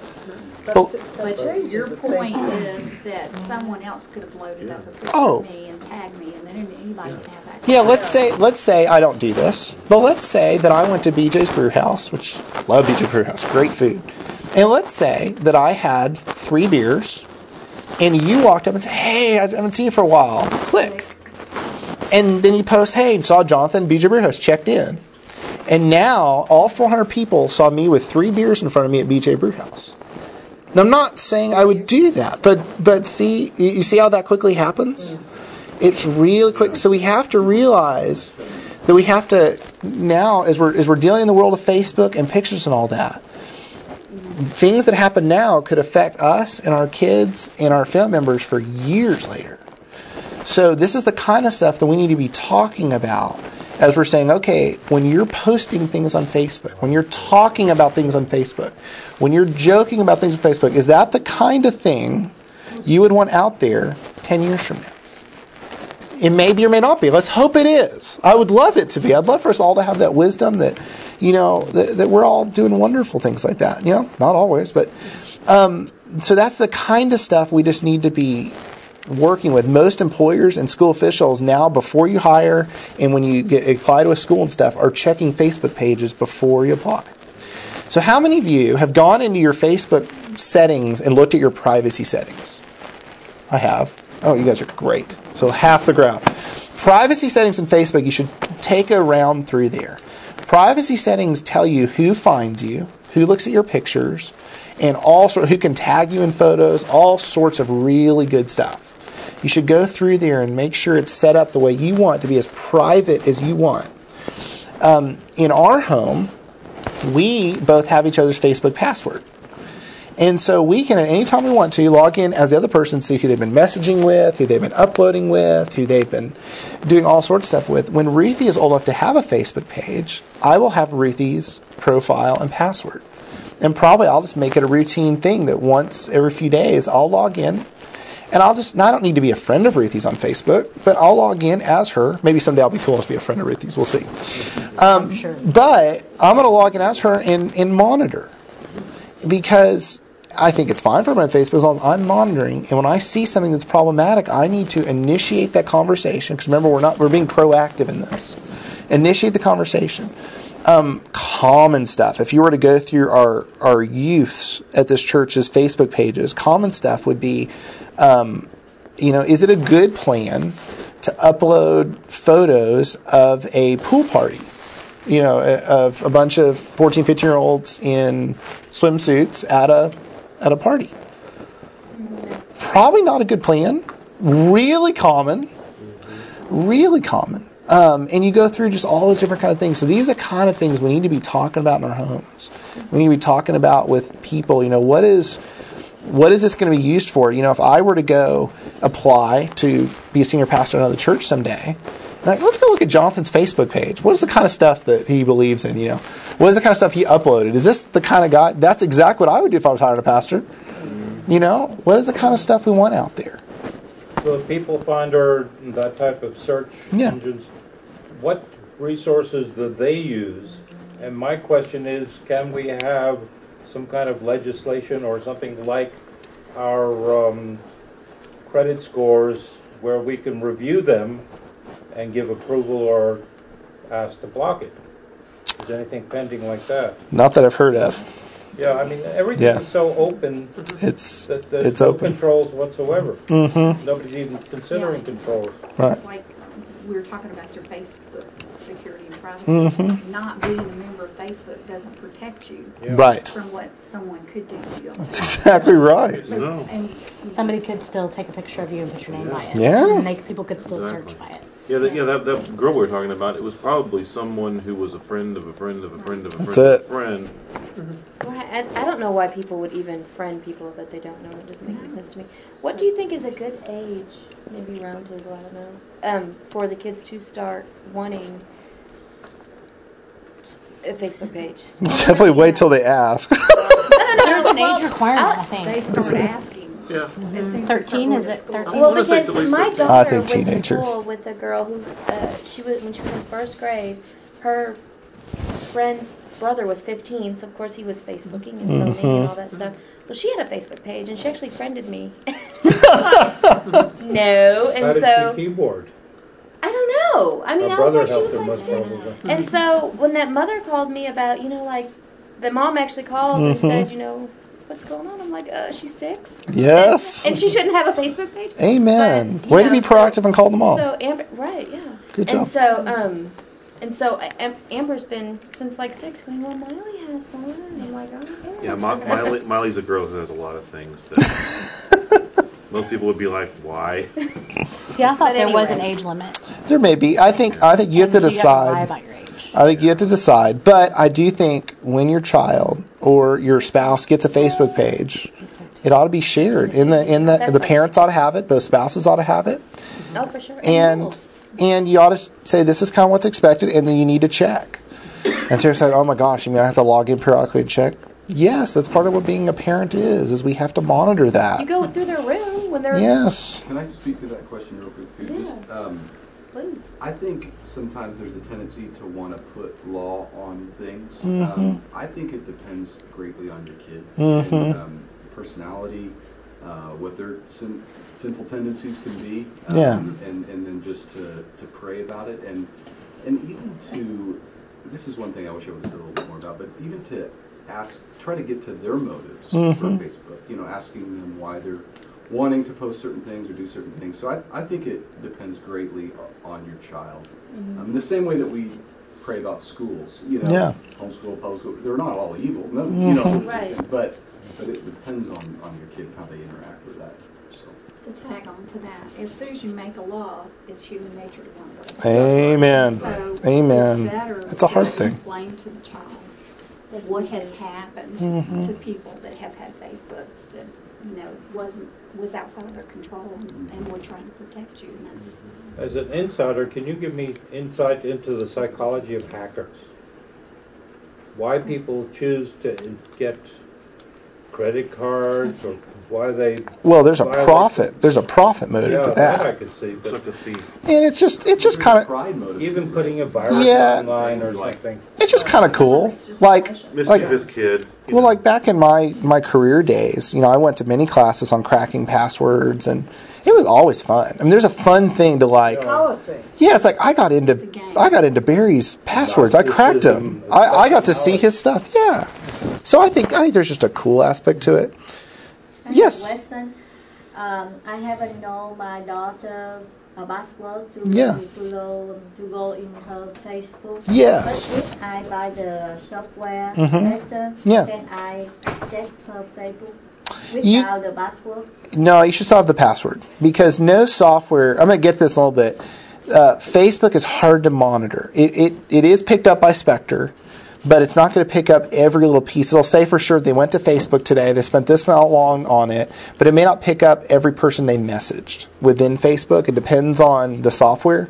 So if I have a child that's on Facebook, I'm going to be logging in regularly to check there, and that's just going to be like, I'm going to check and see who your friends are. I'm going to check and see what their pictures your friends are posting.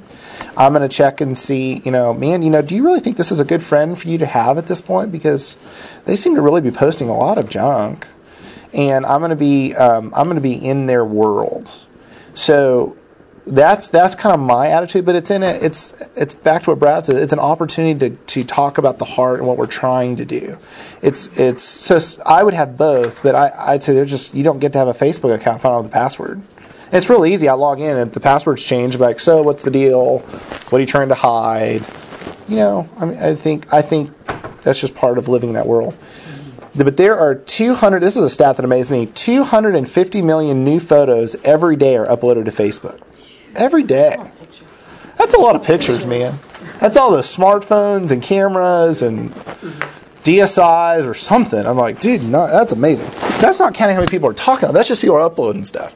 So you can't keep track of all that with filters and everything. So I think protecting the world, protecting the friends, and monitoring and saying, man, so let's talk. If somebody uploads something objectionable, what's going to happen? What you don't want to have is you don't want to have a situation where if the child comes to you, you cut them off. Because then what is their motivation going to be? Well, I can't tell mom. You go look, and we're going to look through some quotes of kids. That's one of the big things is, well, I can't tell mom or she'll cut off my access. And so you have to have a world where we're not going to overreact. But we do need to have a world where they can come to us. How does everybody feel with the temperature? Hot, cold? I'm burning up. Sarah's burning up. Why don't you just crack the door? Is anyone cold? It's gonna be hot no matter what. That's right. Anybody want to be the only cold one? One other thought too, Jonathan. Yeah. Add to that is Rick Warren had a great quote. I don't usually quote Rick Warren, but we'll allow you this once. Thank you. Speaking about like he called it criticism, yeah, or just dealing with the internet, that it's constant, instant, permanent, and global. That's good. Instant, permanent, and global. Tell Gary about that as he's thinking, man, sermons I preached a decade ago, people are still downloading, listening to. Yeah. Applies to pictures. Oh yeah. Anything you post online. Yeah. Worldwide, it's there, man. Constantly there. It's instantly there, and it's permanently. How do you control things that friends of friends post? So what like say tagging. Joe is friends with my friend Heather, and he posts a picture and tags Heather. But can't you do that? You can block friends of friends. You can block friends of friends. You Even can if set they the tag privacy. a friend? Yeah, you can block that. In the privacy settings. So that's one of the settings. They have a lot of privacy settings. You just go through, and I think if you have any friend who's posting things that are problematic, and you know them, you call the mom or the dad and say, man, just letting you know, and then you cut them off. Then you just cut them off. Can I share an example? Sure. My grandson took a picture of someone in this church. Me? Put it in his Facebook. I don't know. Figured no one would ever see it from this church. Yes. Someone in North Texas saw the picture, recognized the person, and knew that it was my grandson who posted it. And I heard about it, wow. And I don't do Facebook, so See? I called him and I said, did you do such and such? He See? said, yes. But no one should know about it. I says, well, See? guess what? You get that thing off that I'm Facebook telling you. now. And he said, okay, Yeah. Grandpa. Yes. Reputations have been damaged on Facebook. I'm telling you.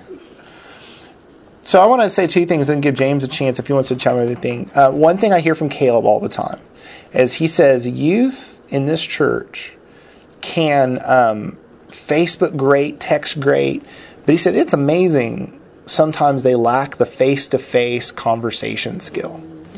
So if you notice that people are trending too much to the technology and don't have the face-to-face skill, that's something we need to realize and work on, because he said, I have to sit down, I have to teach them, okay, this is the questions you ask. We're having a conversation with a youth, and they come in, and The other one is Facebook really does blur the line between safe, close friends who are trustworthy, who you can share stuff with, and acquaintances who you felt bad about saying you're not my friend, so I'll add you as a friend. And so you kind of have this weird, everyone's kind of in my world, and I'm assuming you're safe, and I'm sharing these things, and that's just really not true. Everyone's not safe like that. So that's the other big thing to be aware of. You want to jump in with Facebook? That's like, I really don't know you, but I don't hate you, so because I don't hate you, I can't really like deny you as a friend. That's the thing. So I really have to into. say yes, but I really have only talked to you once. Yeah. You know, but So here's the what do we do. Every parent needs to have all the passwords, in my opinion. Everyone needs to review privacy settings, make sure the way you want them. Every parent should check the child's account regularly. Husbands and wives, open disclosure on all friends. No adding a friend that Sarah had back in junior high that she always thought was kind of cute without her talking to me. Or, that's the kind of thing that you need to talk about. Open disclosure on all friends that are potentially problematic. She was a hottie in junior high. I don't know. That's one of those things. And then, if you see problems, be willing to pull the plug. What Brad said earlier about the Matthew verse, cut off your arm, pull the plug for a while if needed. Okay, the last couple things you said, and Or terrible. No, keep going. Oh, yeah. Okay. I'm glad you said that to my face. you can put it on Facebook. You said open disclosure. Yes. And everything I have learned, because I've got two 10-year-olds. Okay, so they're just getting to an age where it's uncharted territory for me, obviously. And so I've been asking other parents of older kids, what did you guys do about this? All kinds of different things. All kinds of aspects of parenting, but everything that it has come back to when it comes to the internet thing is open discussion with the kids about everything. And that to me, because you asked a while ago, how do you control this? You just said that's the answer to every question that's been asked. Is if you know that your kid totally trusts you because they know that that you're not keeping any secrets from them. You don't want them to keep any secrets. You know what I'm saying? There's this trust going both ways because what I've learned just a couple of one example. In the mid-'90s, I was a school teacher. I taught for 1 year at junior high school, and I overheard a conversation between two girls, 7th grade girls. They didn't know I was within earshot. I was a science teacher, so they're doing labs. So it was a lot of just open walking around time and stuff. It wasn't, the normal classroom setting. And so everybody's allowed to talk, and I heard these two girls talking, and one of them said her older boy, these are 7th graders, her older boyfriend wanted to have physical relations with her, and the other one said, well, did you tell your parents? And she said, no, it's none of their business. And so I could say that there was no trust at 7th grade with their parents. And so one thing, and that was before I was a parent, so I guess my point is, everybody I've asked, and I've asked some dads in this church who have kids older than mine, and every one of them who was successful, that is, who had good, well-adjusted kids, has mentioned that first and foremost. Is have the open discussion. You want to talk about the birds and the bees? Sure. You don't just do one talk. You constantly talk about, how do you treat women if you're a boy and all this kind of stuff. And once you've got that openness, then all this other stuff, the friend of the friend says something bad, well, the kid already knows. It's so Dad good. told me not to, associate this stuff out. It's so good. So they got that foundational stuff, I guess. And the other thing I wanted to share, and this is going to be kind of bringing in some of Brad's stuff with yours together, going back to the heart thing. I have a verse I wanted to share. It's Matthew 10:16. This is in red, so it's really, really important. The red letters. Behold, I send you out as a sheep in the midst of wolves, to be shrewd as serpents and innocent as doves. Now, the thing about serpents is, Jesus is talking to Jewish people, so he knows that they know Genesis 3, and when they hear serpent, they're thinking devil, right? So why would Jesus tell you to be like a serpent? And what I've discovered as I've kind of meditated on this verse is Jesus is saying, okay, there's a Satan out there who's really subtle, and when he has to be, and you got to think like him in order to be up to what kind of tricks he's in. And this isn't just for parenting. It's going back to the whole porn thing with parents, with us men and stuff like that. But I guess my point is, most of us in here would reject something that's blatantly offensive. We wouldn't watch, some NC-17 movie, But man, you put in a movie or you put in a website that's just got a little bit of something in there, and that's that slippery slope thing. And so what I'm kind of working on with my kids and also myself is to avoid the things that are just the subtle deals, if that makes any sense. And that goes to That's Facebook good. and YouTube that you're about to talk to, movies, TV. Am I going to let just even a little bit of something in there? And that's kind of the thing that I think will help quite a bit. So I got two things there: open dialogue with your spouse or your kids. Yep. And the slippery slope thing. Think like Satan does. Don't look out for little tricks. You talk about, okay, I can avoid pornography, but if I'm at the grocery store, there's a Cosmo or a Health and Fitness, one of those muscle fitness type magazines, staring me right in the face.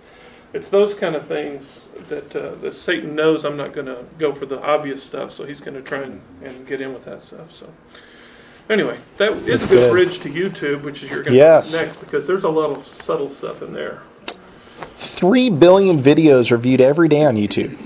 There's 800 million unique visitors every month, and more videos uploaded to YouTube in 1 month than the 3 major networks created in 60 years. Wow. That's a lot of video. I mean, that is just a ton of video. I uploaded 2 videos to YouTube this morning, both for Gary. And you're just thinking to yourself, man, that is amazing. How does it get so big? Let's talk about the advantages, because technology is neutral. YouTube is a wonderful way to share video. Don't try and email videos around. You'll kill yourself in your email. It's a wonderful way for me to share a video of a baptism or when we dedicated Grace. I was able to share that with family members who weren't in church that Sunday. We use it every Sunday on the Facebook website, to throw up YouTube videos of what happened in church. We use it all over our Grace Arlington website. Disadvantages: contains tons of nudity, violence, coarse language. It's difficult for monitoring software to report on it.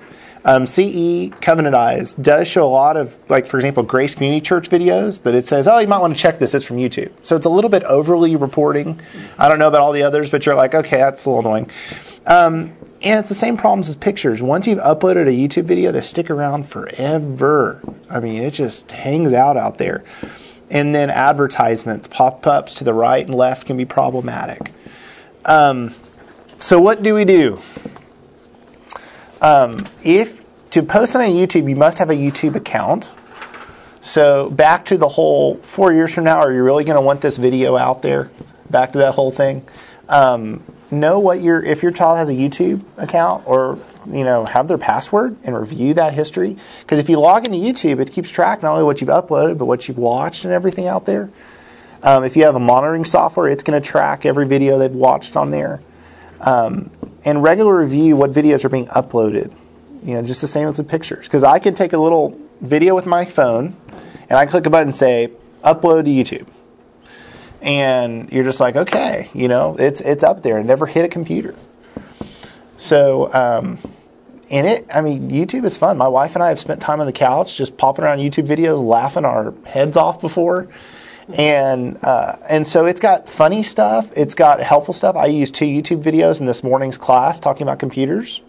If you want to know how to take apart anything or put it back together, there's a YouTube video show you how to install a trampoline. It's amazing what's out there. But the sink faucet is in our kitchen thanks to YouTube. Thank you. The sink faucet is, I'm telling you, it's amazing. But just with all those advantages, there's junk out there. So what is the plan for it? When you introduce that in the home, what is the plan for it? How are we going to monitor it? How are we going to, watch things that are appropriate? So any YouTube questions? I would say one other tip on that, and this is for everything, is have the monitor facing outward, whether it's out in your opening living room. By the way, I told you I talked to a lot of dads.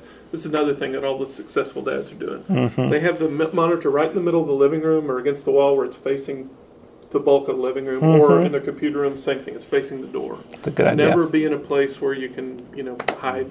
Oop, mom's coming. Click. Yeah. So that's a great idea. Or my wife's coming. Sure. My sister has successfully raised. Well, She's got 2 teenagers still, but Mhm. she said they don't give their Wi-Fi password to people. I mean, she gave it to us, but she's like, Mhm. I don't give this to my own kids. Yeah. I want them out here in the living room. That's on the great. computer, Yes. Because I don't want them, on their iPhone or whatever. The iPod, yeah. For hours. And, It's very smart. Keeping it public. And there isn't anything safe. I mean, Legos, videos, little Mhm. movies. I had my grandson watching those, and all of a sudden, horrible words were coming out of this kid's mouth that was doing the little video. Yes. And I'm like, Yes. Once it's out there. Yeah. Sitting there. Right. So you kind of, I'm going to throw out again, if you're going to have like just kids randomly on YouTube, I would download them first. And you can download any YouTube video by going to keepvid.com. And so I would throw that out there. We use it extensively around here. Go to keepvid.com. So if you want to I want to show this to my 5-year-old later, I can just paste the YouTube link in to KeepVid, download the video, and show it later without having to go to YouTube to do it. Well, you've got all those little extras. So The extra if she puts advertisements. in, Mhm. whatever. I mean, it could pop up. Have to explain that. Right. Plus, She might know who. The comments at the bottom of a YouTube video, Mhm. and my kid has wanted to see maybe this great diving catch or something from a sport, and all this vulgarity is in the comments below it. So Yeah. if you can download it, you avoid all that. It's just better. Yeah.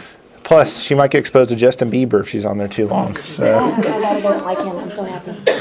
My daughter doesn't know. All right. So we've hit Facebook. That's even better. We've hit YouTube. We've hit the internet monitoring. Now we're on to instant chat.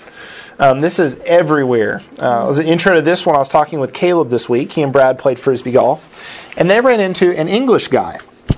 And they're like, so, are you married? He's like, yeah. How did you meet your wife? I met her doing chat on an online video game. And so we're thinking to ourselves, how does that happen? But obviously they were sharing some good stuff, and eventually he moved over here and got married to her. And I don't know if they still play. You should have asked. No, no. No, you do the story. It's kind of creeping me. See, social media, baby. And that's how you learned it. Brad's thinking, what else did I say during this round? But just to show you, almost everything out there has instant chat built into it. We use it in this office to answer quick questions from computer to computer. Like Lizzie might say, hey, I need to know this while I'm on a telephone call. She'll send me an instant chat, and I'll be able to respond without hanging up on the person I'm talking to. People use it extensively in the business world with conference Chrissy calls. said that Kyle's DS has instant chat. Oh, yeah. Absolutely. She was like, Yeah. She was like, what is that? And he goes, I don't know. And she's like, he could send messages to people. Yes, if she gives him the Wi-Fi, absolutely. If you have a Gmail account, you have Google Talk up there on the left-hand side, and I have former coworkers. They'll sometimes pop up and say, "Hey, I noticed you logged on to Gmail. What are you doing?" I'm like, "Man, so good. How are you doing?" Online gaming, World of Warcraft, MSN Live games. When I was growing up, Zone.com was big. It was a Microsoft site. I love playing Spades. Spades was a great game growing up for me. A little strategy, a little luck.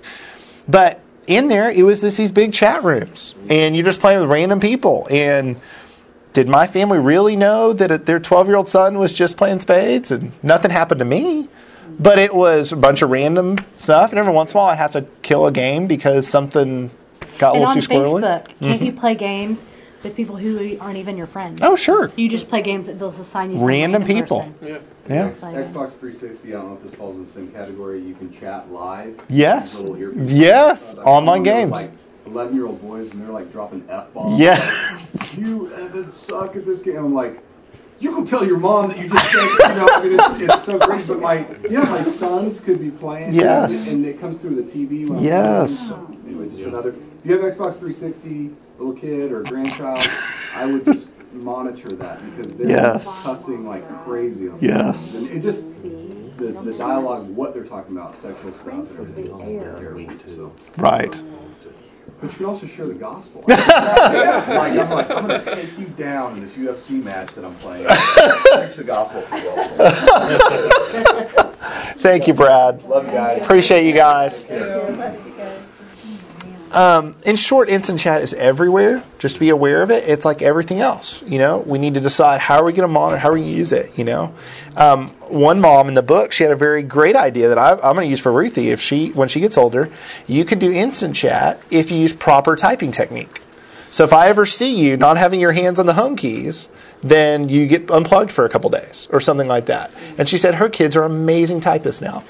And so just simple things like that, if you can loop it in there, some sort of incentive, because everyone does need to type. And if you know who they're communicating with, and that's where the Spectrum monitoring software, some of these monitoring softwares that track all this are really good for that. So you need to decide what's the plan. The positives are, you don't have to wait for a break in the action. You can get the answer right now. Just like Facebook, sometimes people will communicate things via text or something. They won't communicate face-to-face. There's just a weird honesty there. So in the book, I'll reference it a little bit. The mom was saying sometimes she'll text or instant chat her daughter in another room at the house, and she'll get a more honest answer from that than by calling out a question to her. And so there's just interesting things to know about communication habits with people. It lets you know ahead of time who is away from their computer or there. It's very popular.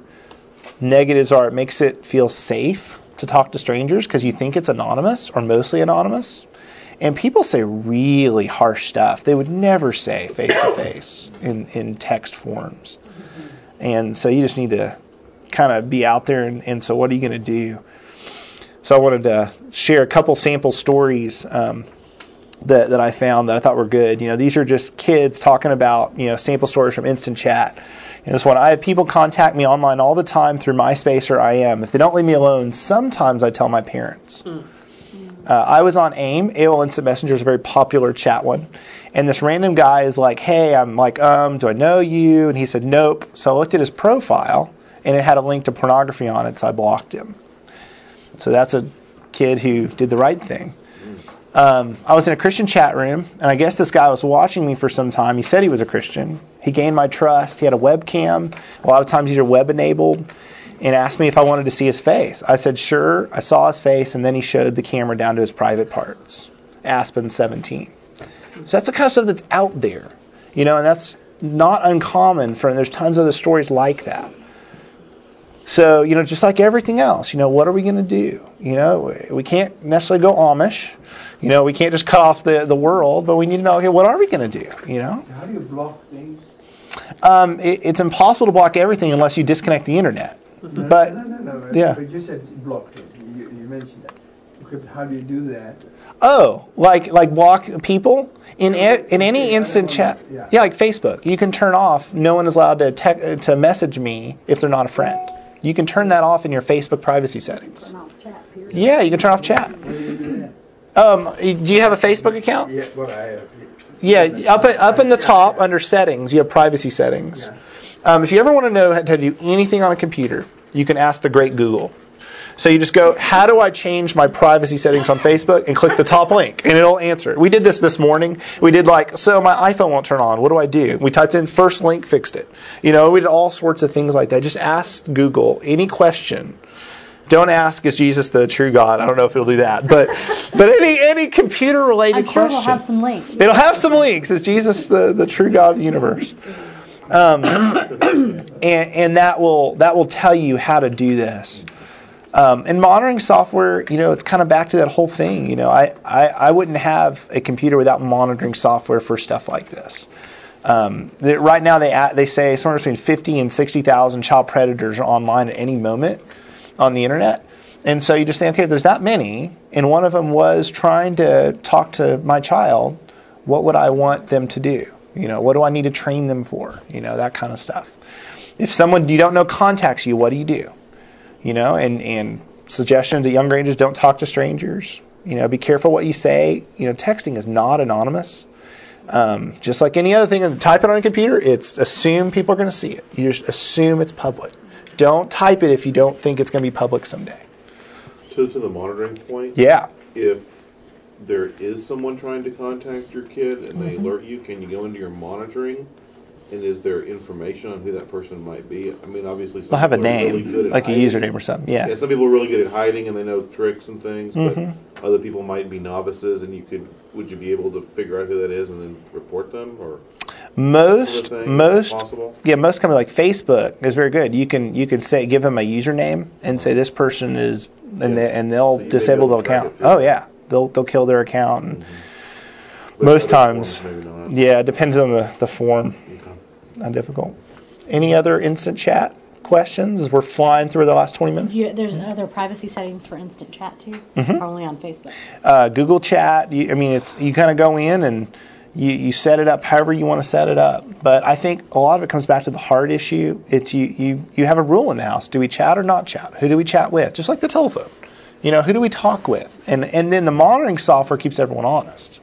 But you have to review the monitoring software. But the idea is that it is so complex now. It's so complex. Can I ask how the hookups work? My son plays Xbox. Yes. He's on Witchcraft. And Yes. He's talking to people. Warcraft. All Yes. over the world. Where are they? They're online Yes. at that time. Yes. And They have to be online. You can't play it somebody offline. says hello, and Yes. then I played with you before. Or That's it. It's scary. They're online. They're talking. Name, and then Yeah. you say yes. Sure. It's a wide open world. Is there monitoring on 360? I don't know of anything that monitors 360s. All the new stuff. Yeah. And I don't know anything that monitors World of Warcraft communications within the game either. So it's the same kind of. So you got to kind of figure out, what you gotta be is. real careful about who's talking Yeah. to you and when. There's a That's point right. where I guess you as an individual have to make that decision because there's no control for that. And I think it helps, back to what James said, what Lauren has said previously, make sure that your kids know they can talk to you about anything, and make sure that they know you won't overreact. For example, if they come to you and say, this guy is creeping me out on World of Warcraft, the answer is not, oh, you can never play until you're 21. Because that is not the motivation that they're going to. So you want to make sure you have some sort of a safety with them, that mom is not going to freak out and go nuts. But it's really tempting. It's really tempting. Yes, yes. You're like, I'm not there yet. This is all theory to me, so I don't know yet. I need to fly. Last thing. So your dad. my response. Mom's taking time out. Dad needs to talk to you. Well, in our last 15 minutes, we're going to hit television and movies and a couple of resources. Television, like any other neutral technology, can be good and bad. Like anything else, broadcast TV has problems in it: language, partial nudity, harmful stereotypes. Cable TV takes it to a whole new level. There's just tons of junk out there. I'm just going to skip past. Most of you guys know ratings and stuff. I'm going to just throw out there, if possible, get a DVR. I'm a fan of the DVR. My wife and I rarely watch anything without a DVR, and the reason is that when we're sitting down and watch a show, and the latest Viagra commercial pops up, we can skip that thing really easily, or Victoria's Secret, or whatever else is popping up. Yeah. It's so easy. You were like watching Saturday TV and Yes. you saw a commercial. Yes. I was like, Yes, it's amazing what is out there. That's why we just and then it's done. Like couldn't see any of it. try explaining that. Uh-huh. How Go about ahead, having your Nikki. kids watch Sports Center, and all of a sudden, for about 5 days earlier this year, or last year, there was a Penn State child Scandal. molestation scandal. Well, I don't want my 10-year-old knowing that stuff happened. So it's not just the commercials. It's not just commercials. It's part of the news, part of the sports. Mickey? I found some excellent informational documentaries on Netflix. Oh, yeah. That there are no TV commercials. Yes. And there are always a bunch of reviews. Yes. There are also some trailers. Yes. So you can preview Yes. everything ahead of time, and then you can sit down and feel good about it. In Netflix, just like most other things. 80,000. There Well, are Christian movies. Yeah. Movies about the food industry, that are very educational. You have to, again, It's like everything else. Yes. Thank you. A bunch of junk. But just realize Netflix, just like everything else, has a history. So you can, if you let your child have access to Netflix, you can go in and find out everything that they watched. What are you going to say, Manny? I was going to say, tell his grandpa what a DVR is. Okay, a DVR is a fancy box that comes with almost any cable company now will sell you one. Oh. Digital video recorder. If you don't have a cable company or like an AT&T Uverse or anything like that, it's hard. You can do it via TiVo. TiVo still has it that works with antennas. But VCR with a hard drive. Digital Or do VCR. you have a new digital TV? Regular. So Well, use He the has broadcast TV. Broadcast TV? Yeah. Okay. Yes, broadcast By the way, I'm TV, with you, by the way. and you can get a TiVo. They charge a monthly fee, which is the bummer side. I had a friend try and get around all that, but built his own DVR, and eventually he gave up. He got it good enough for a guy, but not for his wife, and his wife was the standard he had to get above. But you can go to TiVo.com, and they'll have little videos explaining it all. Basically, it lets you pause TV, lets you record it when you're not there. It lets you pause it, answer a phone call, start it off again, all that kind of stuff. It's wonderful. I mean, fast forward through commercials. I'm able to get through an NFL game in under an hour and watch every play with my DVR. And back it up and watch it again if you want. Just one time in an hour. And my wife never lets me back up. But you're able with the DVR to kind of pre-select, okay, Ruthie, you can watch one of these 3 shows. You can't go search for something yourself. Yes? I can feel between DVR with the cable. Is it the same or different? So cable gives you, say, 100 channels. And at any time, you can sit down and flip through 100 channels. What a DVR says is we will go, based on what you tell me to do, I'll go record certain shows, and I'll just keep them for you. And whenever you're ready to start it, like say I'm going to be gone for the Cowboys game, I can tell my DVR, go record the Cowboys game, and then later on that night I can say, I'm going to watch that game. Next day. Or the next day. Or 3 days later. Or 3 days later. And I can go hit play, and it'll start the Cowboys It's game. like a VCR, basically, but it doesn't have a tape. Yes. It just records it onto disc Like like hard drive. It's a smart VCR. But do I have to pay for the membership or something? Yes. Do you have cable? Yeah, the How cable much is company a will monthly? charge you a monthly fee How and much give is you a it? box to hook up. It's usually $5, $7, something like that. $7 a month. Yeah. Well worth it in my opinion. I'm going to fly through though. But this is back to the same thing. So you're watching an NFL game. You happen to have your child in a room or something. Victoria's Secret ad pops up, which happens during the game sometimes. What do you say? This is back to the whole training thing. So do you think they were being modest there? Do you think they were promoting what God's best is? I think it's appropriate when those things happen to stop for a minute and let's remind ourselves of the why. Let's not get too much into that's a bad thing, or I think we got to stop. Go back to the open discussion. Go back to the open Use it as an discussion thing. opportunity. It's a teaching moment because they'll see it later. They'll see it in the stores. Let's do it now while I'm thinking about it. Yeah, because you can't control when you're walking through checkout line what the magazine says. You can't skip that. Right. But you can flip the magazines over. No, Yes, you can. You can flip the magazines over. Good job, Bruce. Talk about it later. While And you're watching. if I can throw, I know you got 3 examples. Go ahead. Here, but Pick one. My kids have been hearing other kids talk about some singing competition called the X Factor, and I'd never seen it. Mhm. We watched it like 2 months ago one time, and we watched it together, obviously. And they're also, there's like 5 contestants left because it's towards the end of the season. Mhm. And this one girl sings, and she does really well. And at the end, stick a microphone in her face. What do you think of what the judges said? She says, "Well, you just got to believe in yourself." And that was a red flag for me. So you know what? After the show was over and we had our nightly Bible time with the kids, we talked about what about this statement of all you got to do is believe in yourself. What is the Bible? And it was a great talk. Good job, I guess James. my point is just turning the TV off and never ever exposing your kids to anything ever is actually got a disadvantage. And Yes. when they do see something they shouldn't see, man, you can really turn it around, make lemons out of lemonade. Way to go, James. So anyway. Now I'm going to have to watch the X Factor so I can get all my great illustrations. So, there's some other examples there. I think what James said was A+. So that's just to realize TV has tons of junk on it. I'm a huge fan of parental controls. I think you ought to lock it down. I personally don't really think the guys even need to know the passwords for the parental controls, depending on how you lock it down. A lot of times I set the parental controls and forget the password. Yeah. But, you set it at a certain level and you're like, we don't really need to watch that, any of us in the family. And so if we set it a certain way, and so I think you ought to, if you have a cable, you ought to set that. Almost every cable box has parental controls on it. You ought to use it. There's no reason not to. So we'll talk more about that because movies is the next section. But movies are the greatest method, I think, for telling stories ever created. They're powerful. They're inspiring. We use them extensively here at Grace. Same problems as cable TV. So I'm gonna pick up on James' example that he emailed me earlier. So did anyone remember the movie Elf comedy? Not that I ever Will saw it Ferrell. Did you not see it through. with the Christmas I saw movie? part of it, and then other parts of it at other times. I don't know that I ever watched it from beginning. With the movie Elf. Yeah, with Will Ferrell. I've seen it. Have you watched it with your kids? I have. Okay. Yes. And yes, I would agree. Did you write this? No? Huh? He gave me this. Elf. Okay. He gave me this. Yeah, and you know what? It's all true. So Yeah. there's definitely some things. It's overall a funny, cute movie. Oh, yeah.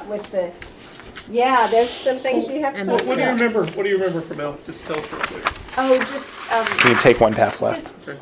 you know what I Mhm. loved about the movie is this guy's so innocent. Yes. Innocent, like a Naive, kid. yes. So yeah, that's what I remember about the movie. Well, the reason we watched it is my kids go to a Christian school, okay, and they showed them a clip. I don't know what the occasion was. You know, it might have been recess. I don't know. It was raining outside. But they showed them a clip of him eating, pouring syrup over spaghetti or whatever. It was really funny, and the kids talked about it. So, well, let's watch it. Again, wish I would have watched it before I watched it with the kids. But here's what we got. We got references to peep shows in New York. We got Buddy sees a girl in the shower with only a towel on. He hears her singing. It's very innocent. Mhm. He goes in there because she's singing, but still. Buddy stares at some lingerie in a store, and he gives it to his dad as a present. Elf tells Buddy that he gets more action in a week than Buddy will get in a lifetime. That's one of the lines in there.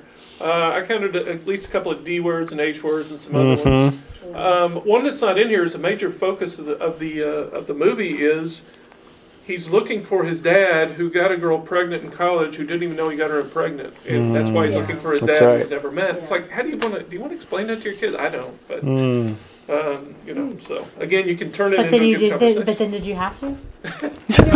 No, they didn't ask. See, Don't answer questions. See, at what Yes. point? That's always Grace. Ruth is only 5, and so even the cartoon movies that are coming out Yeah. nowadays, like Chipmunks or something, Yeah. they have homosexual advances and Yes. things like that. Yeah. And she's 5, and I'm pretty sure everything just goes right over her head, she doesn't really understand. Or should I go ha ha ha? They're both boys or something. She doesn't really get that anyone would ever do Yes. that. To her, she just thinks they're being silly. But at one point, do you bring that up, or do you just allow their innocence to it just to kind of go over their head? That's a very Well, good it's an question. infiltration. It's society that we live in being influenced by evil powers saying, oh, well, we want to start very young putting these little things in so that when they get older, they'll say, oh, that's okay. The Yes. cartoons, That's I it. remember, it's okay. Socially. Yeah. Bert and Ernie But it's live hard to together. figure out what age do you say, okay, here, this is wrong. I mean, when they're just Yes. Subtle, right? Well, you remember I said that I wish I would have watched Elf by myself before watching it with the kids. Right. Well, the last thing on this slide is it's owned by Focus on the Family, but the URL is plugginmovies.com, and that is what was just passed out. And it's a great thing because what it does is, And it's free. yeah, it's just a website. But if you look down there, for example, to sexual content, it just lists stuff. It's not even making a judgment. So Right. it'll tell you there was cleavage. It'll just tell you everything, and you judge for yourself. Hey, is this something I want to take my kids to? from them. Yeah, this is pluggedin.com I handed Yeah, around. it's a review of Elf from that website, and it's a great thing because it tells you everything that you could possibly object to, no matter how strict you are, and then you make your own judgment. Yeah. You decide. So if my daughter... PG. Yeah. Right. Or you Well, that get to movie see is- what conversations you might get to have if he just chooses to watch it with them. Yeah. Or, So it's a great website for that very You thing. can just go to that plugin.com. You don't have to go to Focus on the Family first. You can Just pluggedin.com and type in the movie or the TV show you want to look at, and they'll give you all the content. And by the way, this website reviews video games, TV shows, music, new CDs that are coming out. It'll tell you everything you need to know about all these things. It's a great resource. Yeah, and Focus, not Focus on the KLTY and what's the other one? KCBI? KCBI. They usually run this Friday morning. Like, I mean, you can look at Yeah. it, but they usually, like when I'm driving my kids from school to school, I usually hear their review. Like I heard the We Bought a Zoo review, so I got to kind of just hear the rundown on what that was about. So. And then we can all get on Facebook and we can all judge each other for watching different movies. Yeah. Do they go Take a far enough to picture of talk this about person things at like That's the movie. Do you know what they saw? environmental messages, things like that? Yeah. Do they go that far? Spiritual content, it'll usually be in there. then you can document Yeah, it, so long as so the they're not movies even don't going to see That's right. That's right. Yeah, if somebody says something about Mother Earth, it'll be under spiritual content, yeah. So just with dealing with movies and TV, we should only introduce new content if we're willing to put forth the effort to dialogue about it. If we're just putting it on, and a lot of times Sarah and I are like, man, you want to watch something? We've got some pre-screened stuff that's safe, so put on something safe, but don't introduce something new if we're too tired to figure it out, If you're really too tired, then play a game or something that doesn't have any content. You don't have to dialogue about who won, the game of life this week. So I think we've just thrown a ton out there. This is just a list of resources at the end. If you want a good book to read, this one that James Williams gave me that I read on my vacation, and it was great. I mean, it's a little bit dated. It's got some of the things a little bit dated, but it's really great. It's a story of a mom trying to catch up with her teenagers with technology called Logged On and Tuned Out. Filtering software, Covenant Eyes and Safe Eyes are great. Monitoring software, Covenant Eyes and Spectre is great. TV and movie sites, pluggedin.com. ClearPlay is one of the things just to mention. You can get a ClearPlay DVD player, and it will automatically skip past certain scenes on DVDs. So some members of our staff have that. There is a curse-free TV out there, but we've had some problems with different family members using it and it working the way they really wanted it to, so they just eventually just unplugged it. So I'm not sure how great that is. Interfere with how Yeah, TV Guardian. That's amazing what they when they play a movie, what they beep out and what they don't beep out. I know. Oh yeah. Well, just on regular TV, what they choose to beep out and not. You'll watch a movie on, say, TBS that's obviously been filtered by their monitors. Yes. And they'll take all these cuss words out, but they'll leave GD in there every time. That's just not a word that they've decided to filter out.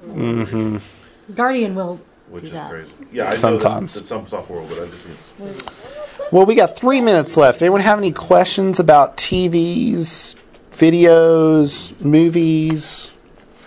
Spectre. Is it OR or Spectre? It's OR, yeah. It's I think I copied the link frequently with Spectre, yeah. SpectreSoft. SpectreSoft.com. So if you have all Windows stuff. That's a good one to look at. What's nice about that one is it's a one-time fee. It's not a monthly fee. That's what I like about them, and it's got some great stuff on So it. does Covenant Eyes just not work on Windows as well? No, it does. Or not at all? No, it works better on What Windows. did you say was in the process they were working on? The Mac filtering. So, if I started to have Ruthie do research on my laptop, I have no way to filter. I have a way to monitor, but I have no way to filter today. So she doesn't do it. She can't read. But at some point, I'm going to need to come up with a filtering solution. But I got time to figure that out. But on the Mac today, Covenant Eyes doesn't do filtering. That's the other option. On a Mac today, they're working on it. I assume by the time Ruthie's there, they'll have it figured out. But just to recap, you're saying that Covenant Eyes doesn't work as well on Windows. No, it works better. It works better. So Covenant Eyes is better It's the on- best on Mac, but it works better on Windows than Mac. Oh, really? So both of these are good options. Both of those are good. You look at them both and see which one you I thought that like. Spectre was better. The nice thing about Covenant Eyes is it's cross-platform. So if you have one Mac and one PC, it installs on both. It's the one cost aspect. It is. Well, Spectre, the other big thing is it's impossible to remove. So.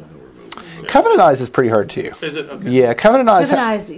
You're all the people who are your monitoring get a thing that you requested Uninstalled an it. uninstall code. Yeah, so everyone gets notified when So you everyone have a gets break notified connection. that you uninstalled it. Yeah. When you uninstall Right. it. Cool. And that's a one-time fee. Spectre is one time. Covenant Eyes is monthly or yearly. So it's subscription. Man, I feel like we hit a lot. Everyone feel incredibly overwhelmed. So I would just say, for my last thing to say is, if you don't have any kind of monitoring, I would go get that. I would say just pick a couple things to do this week.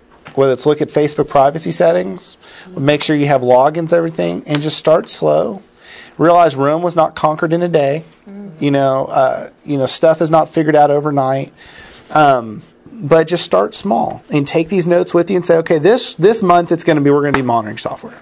Next month we're going to figure out which Facebook friends, and I'm going to log in as my child, and just do one thing a month and kind of just integrate it slowly and then you'll be amazed at all the conversations that will start up around the house, and I think it'll be real valuable. So, all right, well, let me close this in prayer, and then I'll be around if anyone has last questions. Dear God, I just thank you so much that we got to spend some time and focus on this. I pray that this would not be an overwhelming thing, but just like things have always been in the past, when people are involved in wars and things like that, there's evil out there, and people have to process that. They have to dialogue about it and come to understanding, and that's just what this is we're soldiers on a battlefield. We're involved in a war, and the enemy wants to come after us, and we know that you are for us, not against us. And so we just ask that you would strengthen us for what you have called us to do and to be, that you would help us to be wise as serpents, and that we would be gentle, and that you would give us real clear, God-loving communication in our homes. In Jesus' name, amen.